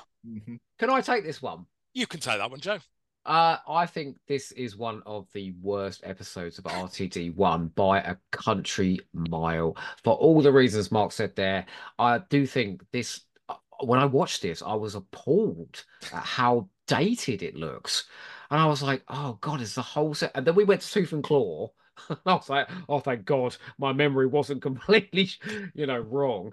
Some of this looks terrible. The director, is this, who does this? James James Hawes? Hawes. James Yeah, Hawes, yeah. unbelievable. All the stuff that's done in that weird wing of the hospital, which is just some back stock room somewhere with a load of pipes. It just looks terrible. And the hospital itself looks really cheap. I think the CGI doesn't look too great when they're on the hill. Everything's clearly and those weird cartoony cars coming in. Like, this has dated really, really badly. And the picture grading as well. The lighting makes it look very cheap. Yeah, so I was really unimpressed by just generally the production value on this. I think it was a stupid move to have Tennant not take part in his first episode and then be in a body swap episode for his second episode. So it isn't until Tooth and Claw where we actually get a full adventure with his doctor. That is a really baffling choice. As fun as he's having with it, and I like the camps, all that, oh, I'm beating out a samba. I like all that stuff, but it is a weird choice. And how RTD can usually straddle tones really confidently, but he goes from like high comedy to horror to tragedy in this, and it jars. There's something he's just not got a through line with it, and I'm not quite sure what it is. I think I agree with Mark that Cassandra's not as good as in her first story. She was the highlight of the end of the world, acidic barbs. She was a right cowbag. Her and Rose together, it's like two cowbags together. The TV just lit up. Whereas in this, she gets some good lines, but it's not Zoe Wanamaker playing her for the most part, and that was the joy of her in End of the World. So watching everyone do sort of cod Zoe Wanamaker impressions it's just nowhere near as fun. That dreadful performance from that woman climbing up the lift shaft. Do you remember her? Where she's going, "Oh my God, I'm disgusting." It's like, oh, it's awful. Um, I want to say, I think the final scene where Chip goes up to her and says that you're beautiful, that's one of the best scenes Mhm. in the Rusty Davies era. And it's so movingly played and shot, but it's got fuck all to do with the rest of the episode. In isolation, that is an amazing scene. It's weird. It's not as funny as it seems to think it is. It's not as sexy as it seems to think it is. Um, and yeah, that fucking ending with all those medicines. What the hell is that all about? I mean, I've seen some lame endings to Doctor Who stories, but that is potentially the worst, the most insulting, at least. And I sat through the wedding of River Song, but this is worse than that. Well, I've sat through Arachnids in the UK, so there we go. Kill the spiders. No, it's got to go. This is RTD's weakest script, I think, by a mile. Sai. Oh, I can't disagree with anything either of you have said. It's really not good at all. But if we're going to look for some positives, because there are some positives, the Cat Nuns look brilliant and they're really well played. They're three brilliant actresses playing those, two of whom we will see again, one in the same role, one brilliantly as Martha Jones's mother. So, fair play to Russell. He gave her something better to do. Another cow bag. He writes amazing Yeah, he cows, doesn't he? does. Um, I quite like Billy playing Cassandra. I think she does that quite well, and she's having fun with it. And I do like those early scenes where they're both going up in the lift, and poor old Rose is coming out looking haggard and wet, and the doctor comes out looking smart and wonderful. I think those are good. It's lovely to see the lift going up shot again from series one, and we'll see that again throughout the season. They got some good money out of that, didn't Yeah, they? but they're hampered by bad weather when they're trying to pretend they're having this wonderful time with apple grass and the wind is blowing and the rain is howling in their faces, and it's absolutely they should have just written that off and done that in a studio and done some scenes in the studio, because it doesn't look good, it doesn't sell it, and as much as they're trying their best, poor old David Tennant and Billy Piper are saddled with that, and it's not good. So no, it's a misfire, but it does get a great sequel, and so for that reason, it's worth having. But yeah, it's a bin it from me. So New Earth is going to fall. Okay, well, I was going to give this a pass because I hear what you're saying, and I agree with a lot of what you're saying. It does look surprisingly cheap and so overlit. I think a few stories this season have struggled with being really overlit, and some things, even Army of Ghosts and Doomsday, have scenes that are really, really brightly lit. But because of the pace and the energy and the storytelling that's going on there, we kind of ignore it a little bit because it fades into the background amongst everything else. Here, I think it's more prominent, and I absolutely hear what you're saying. But for me, maybe I took it slightly differently than you guys. Not when I've revisited an awful lot. I'm rewatching it again for this with a critical eye on it. It wasn't as light and frothy as many others RTD openers, because it has got that seriousness. It's making all the inferences about animal experimentation with all the people with the plague. So there's a bit of a message going on there, which is slightly different to his usual kind of opening episode shtick with Jadoon or Adipose. So it's got a little bit more to it. I think he quite balances the storylines between something nefarious going on in the hospital and the return of Cassandra and the face of Bo. I kind of think he balances them quite well, but I can accept what you guys are saying. I find it generally quite funny. I agree with you, Si. I think Rose Billy plays it really well.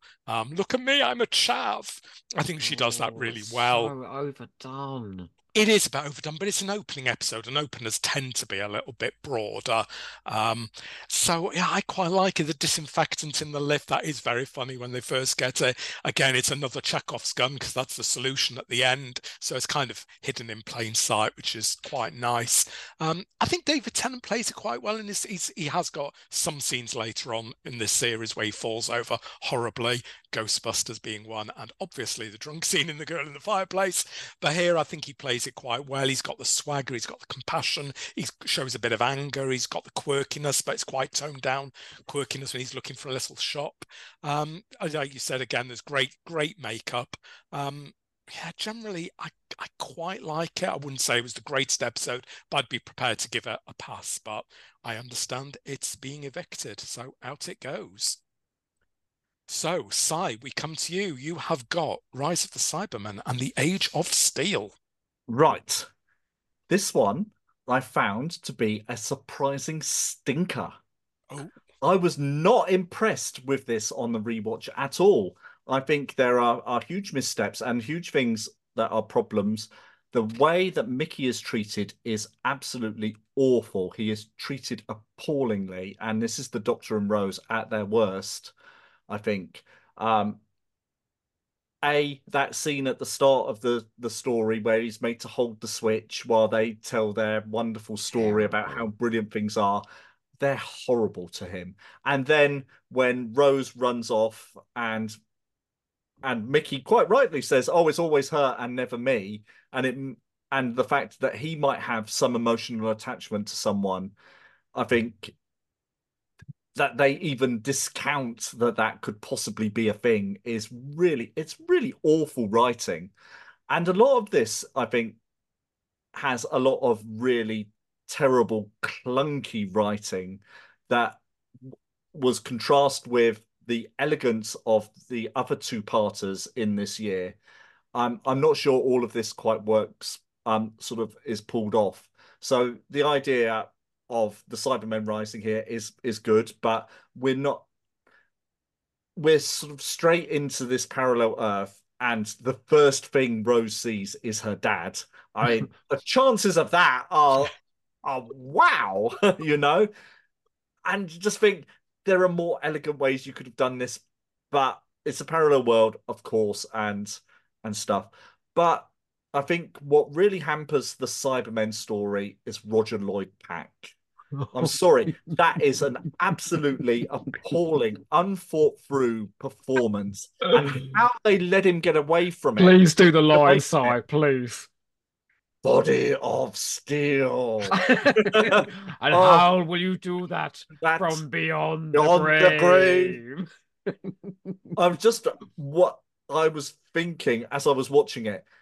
Give that part to Don Warrington and give Roger Lloyd Pack the president role, and this would have been instantly much better, because Don Warrington is so bloody good. Remember his Rassilon in Big Finish, Yo, you know? is Aslan. um, so I just come away and also right. So if we're talking bad performances, I'm also going to single out Noel Clarke, who usually gets a bit of a pass, but his performance as Ricky is appalling. It's oh God, he just grimaces his way through it. It's played so broadly, and this is back to season one Mickey in Aliens of London. It's a performance that hasn't been thought out, and Graham Harper is usually all over this stuff. And I don't know whether it's just there is too much going on that he can't keep a handle on all of it, and maybe his confidence at coming back to Doctor Who has risen by the time he does Army of Ghosts and Doomsday, which is directly after this. Um, Maybe he's a bit more in the groove by then, but maybe this is just a bit too ambitious. Also, I'm going to say the stomp, although I love the design of the Cybermen, I think they look beautiful. The stompingness of them is absolutely awful. And the thing that made the Cybermen when I was little, that I remember from the Target books and from Earthshock, is that they're quiet and they're in the background and they're not clunk, clunk, clunk like a clockwork robot that I had when I was young. I think that's a terrible misstep, and we're saddled with that for years after this because of that decision. And they're just stomping robots with human brains put into them, and they're not proper Cybermen. But on the plus side, Mrs. Moore is great, and I really like her. That scene where the Cyberman's emotions are turned off echoes parts of Spare Parts, but as a genesis of the Cybermen story, it's not as good as it should be. And yeah, I just come away thinking, why Rose are you in floods of tears at Mickey leaving when you've treated him so absolutely appallingly? I mean, I'm not sold on that at all, and I'm not sold on this story. I'd have more respect for him if he turned around and went, "Do you know what? You're a bitch. I'm going." Yeah. He's got it better off with Jake, though, hasn't he? So Yeah. Well, they cut the line though, didn't they? they did, really, yeah. Sign of the times. So Right. so this one I'm binning, I'm afraid. Right, let's go to our last set of comments. Fraser Gregory is going to agree with you, Si. He says Oh my RTD God. does its best with a chilling scene of a Cyberman remembering their pre-conversion life, but otherwise the Cybers are done wrong, lumbering generic robots. Trigger brings value, as does the alternative Earth, but still a miss. Bin it. Stephen B, sheer spectacle, and why shouldn't it be? Cyber came to mean something additional in 2006, and the threat of the rise of the Cybermen from our own internet and comms technology is all the more credible now than Kit Pedler's biotech angle could first imagine. Daniel Knight says, bit of a blockbuster, lacking in depth, well directed by Graham Harper, but Roger Lloyd Pack is terrible. Kill him! Dylan Roos, I have always and always will love this story. Seeing those vast armies of Cybermen was something I couldn't have imagined in my fanboy dreams. Some of the most gripping Doctor Who I'd ever seen. Dylan Reese has mentioned his dreams an awful lot. He had a fever dream before. He's now got dreams about Cyberman. Getting a little bit worried about Dylan. Oh, do I get John Bensalia? Sorry, John. Here we go. Reaching for epic movie and failing way short, despite Graham Harper's ace direction. Too many knuckle-suckingly awful lines. Panto villain Lumic, Rose and Tennant channeling Magnus Pike, and Murray Gold's abysmal score makes this unintentionally laughable. James H. Basically no relation to Spare Parts, yet Mark Platt gets a mention in the credits, presumably because RTD wanted to share the blame for the Sean vest. Jack Coyer says this is a great techno thriller showing a world where the Doctor and Rose don't seem to be present. A fitting exit for Mickey, who finally gets the hint. The scene where the homeless people get scooped up to be converted devastated 10-year-old Jack. Oh. Michael Storm, an average runaround with Roger Lloyd packing in a performance that makes Paul Darrow look restrained. Here we get the thing of Russ T Davies trying to build on the success of Are You My Mummy as a catchphrase with delete. And finally, Dan Hollingsworth says, the new Cybermen look excellent, but make me yearn for the quiet, sinister 61s. Please, no delete catchphrase. So, Mark, Mr. Happy, are you in or out with Rise of the Cybermen? Well, I was surprised going back to this because it's a Graham Harper, and I think we all hold him in high esteem as a great director of Doctor Who. But yeah, I was disappointed. I mean, performances. Yep, Roger Lodpack. He's no Kevin Stoney, is he? He's more. He's no Chloe Webber, is he? No. More of a Beryl Reid than a Kevin Stoney in terms of cyber people. But also Colin Spall. I thought he was pretty dreadful. Colin Spall, my mate's Graham Harper. I think when it's Roger Lloyd Pack and Colin Spall together, those scenes are so just are so cringeworthy. I really, I just couldn't watch that. The stuff with Rose and her dad. I mean, we've gone through a lot of stuff with Father's Day in the previous series. Did we need to sort of go over that ground again? The parallel world is an interesting idea, but I feel like the way to go with a Genesis Cyberman story is World Enough and Time. If it was that kind of world that they'd gone into, I feel like, and they had that more of a darker atmosphere. If it was something like that, can I interject for a like... second?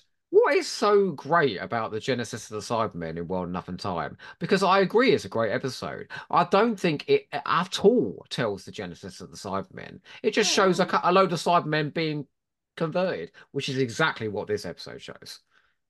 No, but but in that's showing like the population needing to do that. That's the the original idea of the Cybermen. This is just Roger Lloyd Pack. Just rounding loads of people up. Rounding people up and turning them into churning out Cybermen. That's terrifying. No, that's not. Oh, okay, I'm so sorry. No, and maybe this could have been a more effective, just one-parter, taken out some of the Tyler stuff, maybe taken out some of the Mickey stuff, and tightened it up a little bit more as a action-packed one-parter rather than two. I don't think. No, I really didn't enjoy this actually this time round. So sorry.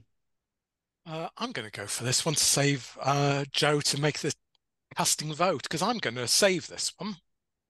I quite like this being a Genesis Cybermen, because obviously we've referenced in the series, and we go on to reference, the Cybermen evolve in every community at every time. So we're in a parallel world. So why aren't they slightly different takes on Cybermen? I think that's perfectly justified. In Dalek, obviously, Russell reintroduced the Daleks by having just one. Here he brings the Cybermen back in a Genesis story, which is a different way of doing it. And obviously, we've just done our season 22 commentary, and unlike Attack of the Cybermen, which we've just recently suffered through, which mined all the previous cyber stories, I think this focuses on lots of the elements of the Cybermen which make them quite unique. So I disagree with you. I think we do see the reason coming in for being, and yes, it is because Roger Packloyd Lumick is trying to extend his life, but that's a perfectly justifiable way. That's what Kit Pedler's original Genesis, the Cyberman, was to replace parts that aren't working in the human body with cybernetic parts. So I think it's completely in keeping.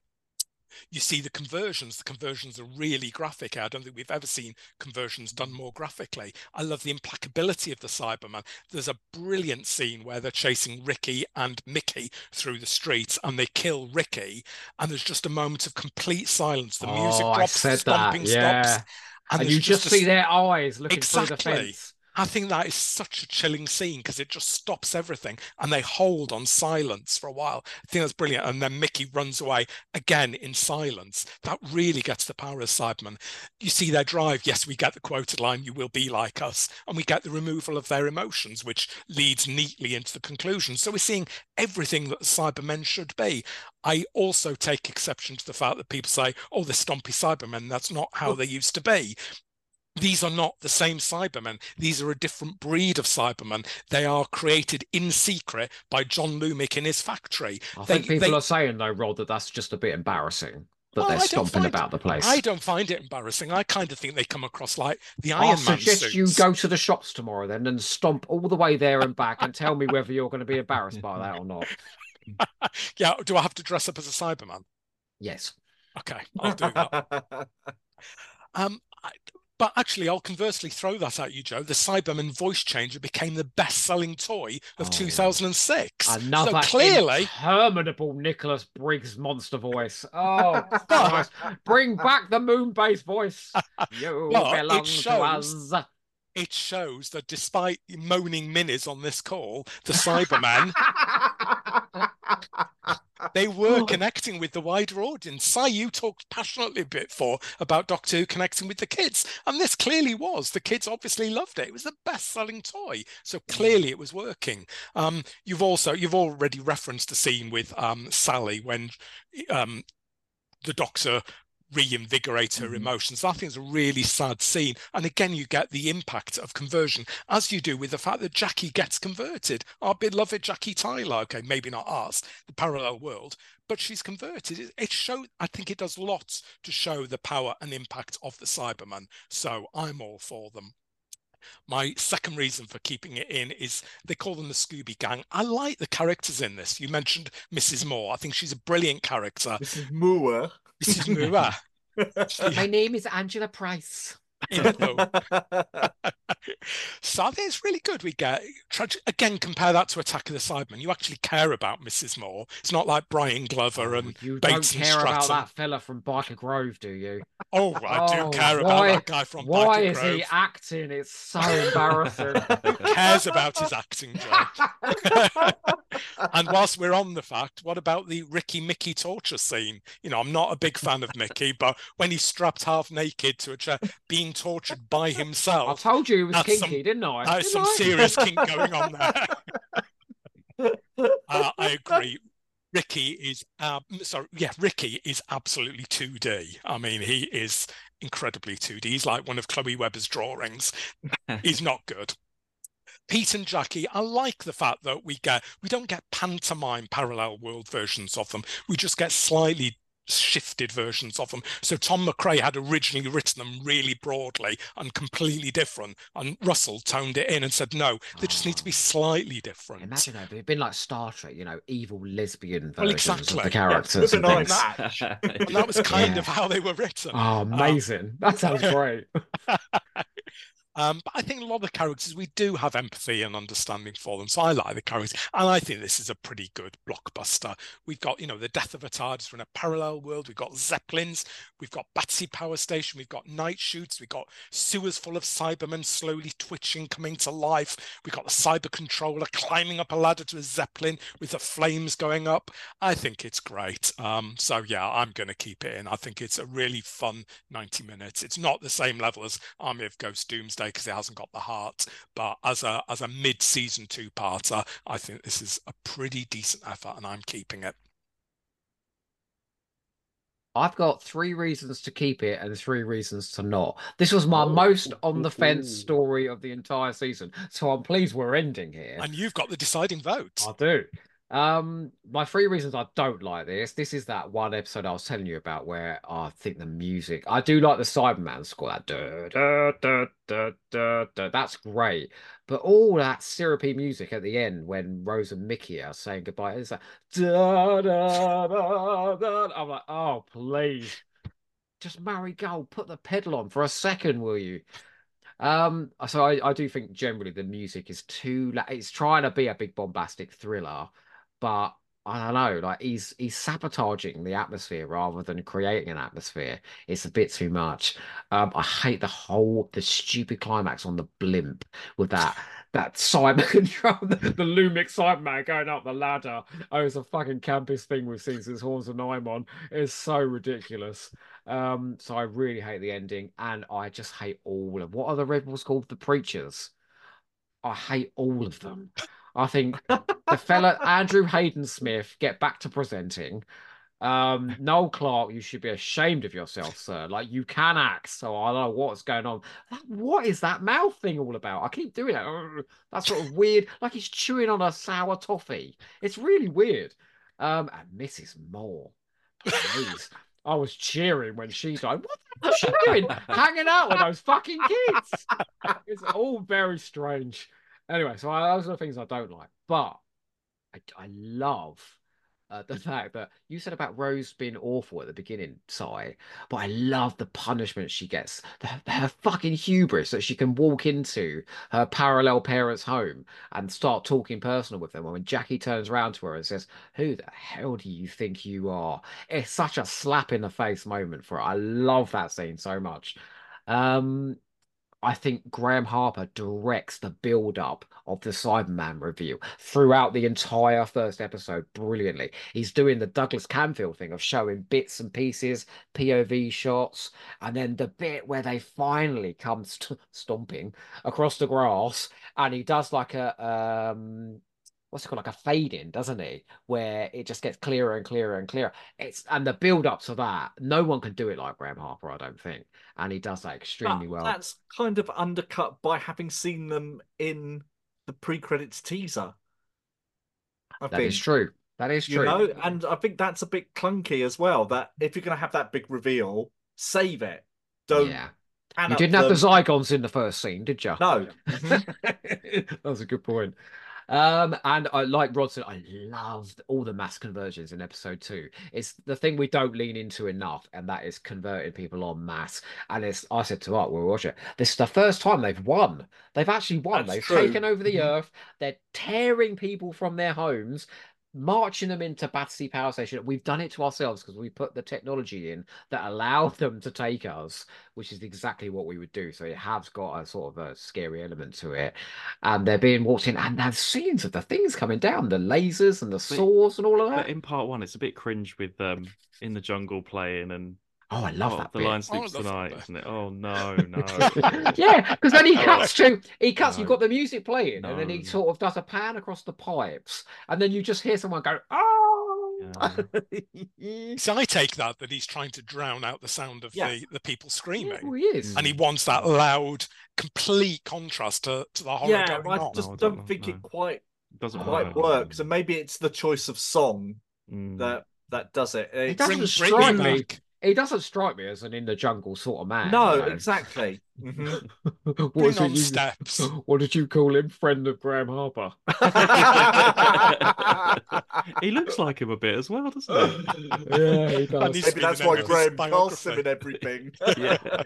But Harper was a brilliant choice to bring back the Cybermen. Yes. And he does, like, the scenes down in the ice tunnels where they're all in the dark and we go past and it's all lit by flashlights and they start coming to life. That's really creepy. So I think he does. Their entrance when they smash through the windows and they're all shot from below. It's so dramatic. That cliffhanger's brilliant. And I know they are stomping around, but it feels like there's thousands of the bloody things walking around that house.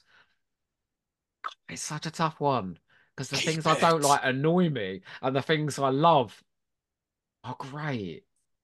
And everyone's been so mean about it, so I'm putting it through. Yay. Yeah, everyone in the comments was mean about it as well. It is really flawed. I can see why somebody would go either way, but I think it's exciting enough. I think it's Harper. Harper's the one that takes it through.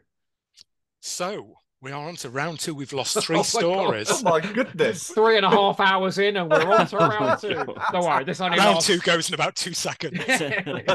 So we've lost Fear Her, Girl in the Fireplace, yay, and New Earth. So we've got 7 stories left. So let's spin the randomizer. We have the camp suspense music. Okay, let's go. So we have Tooth and Claw versus The Impossible Planet. Oh, shy. No one wanted that. Let's start with Mark. Oh, this is such a tough decision. Because they are 2 of the best. Oh, but I think I'm going to go with my favourite type of Doctor Who, and Tooth and Claw is my favourite in the series, so I'm going to say Tooth and Claw. Si. The Impossible Planet. My gut said that straight away as soon as that was announced, so that gets mine. The Impossible Planet is the closest the new series ever got to the classic series, so The Impossible Planet for me. And absolutely The Impossible Planet for me too.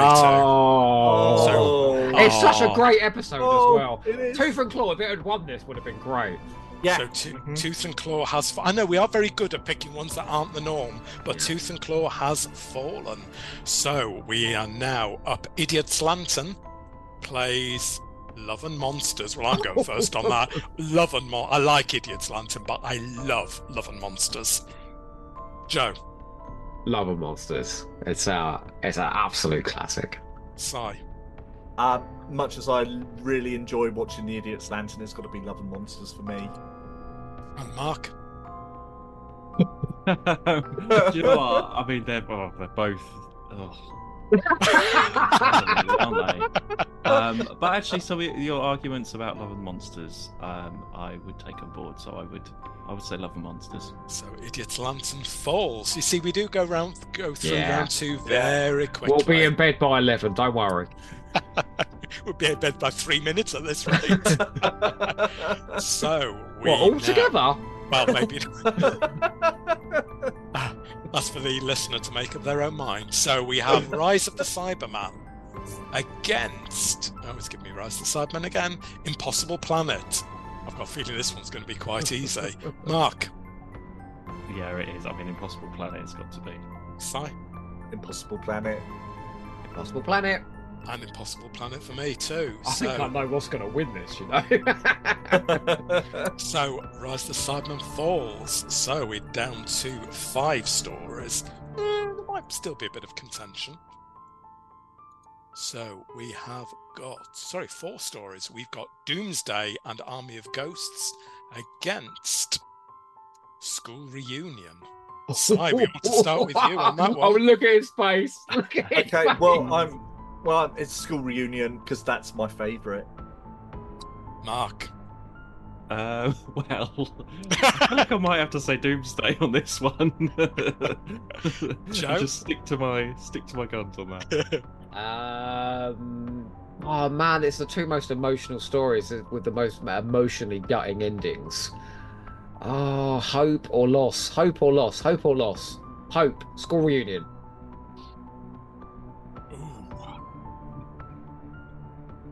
I don't know on this one.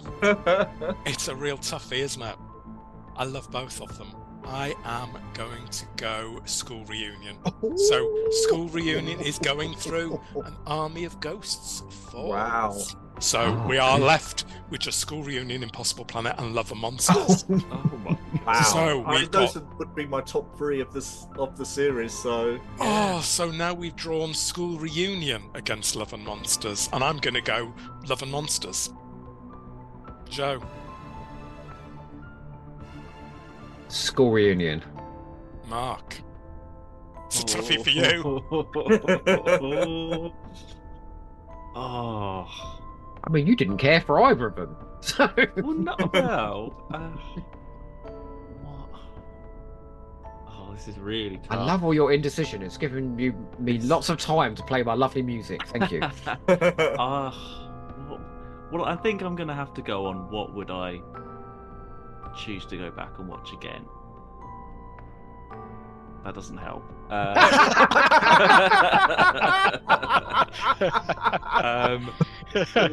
Neither of them. School Reunion. School Reunion for me too. Love and Monsters falls.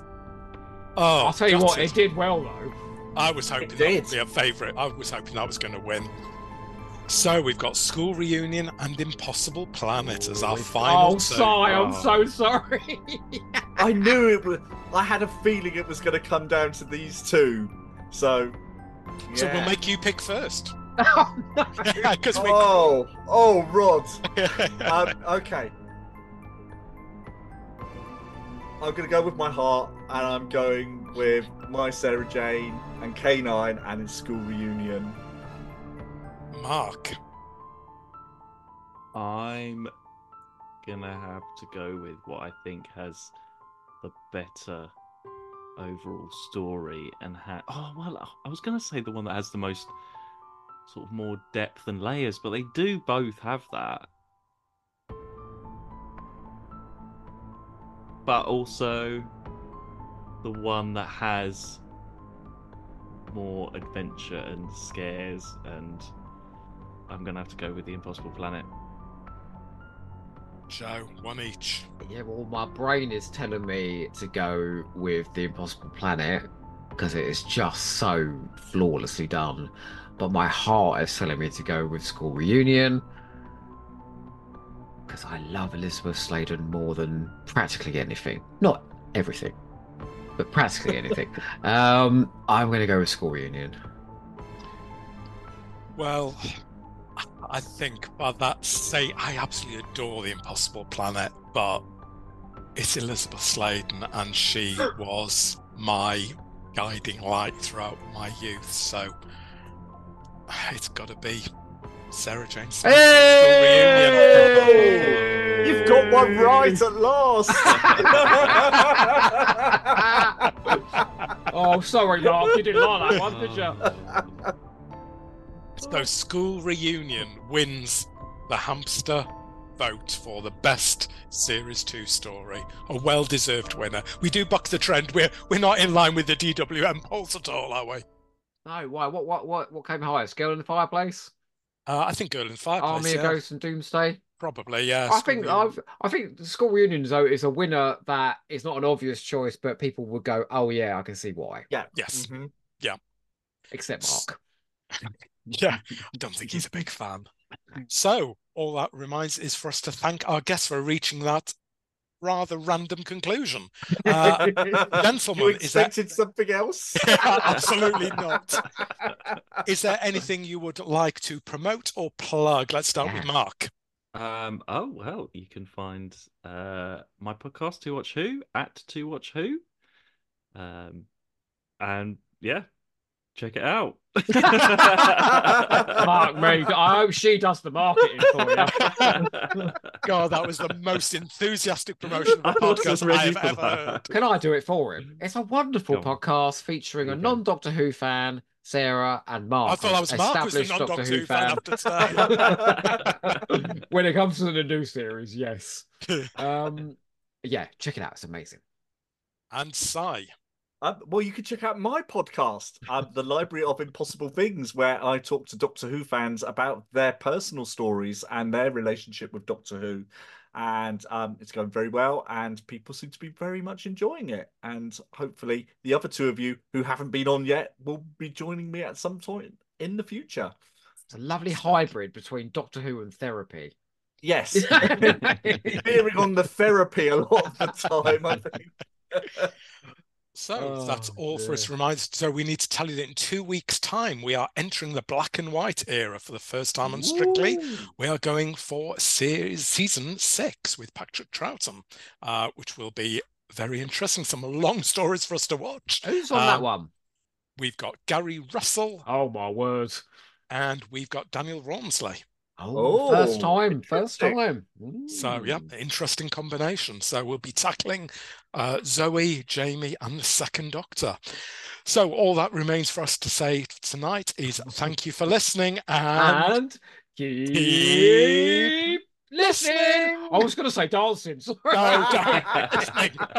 Good night, everyone. Good night.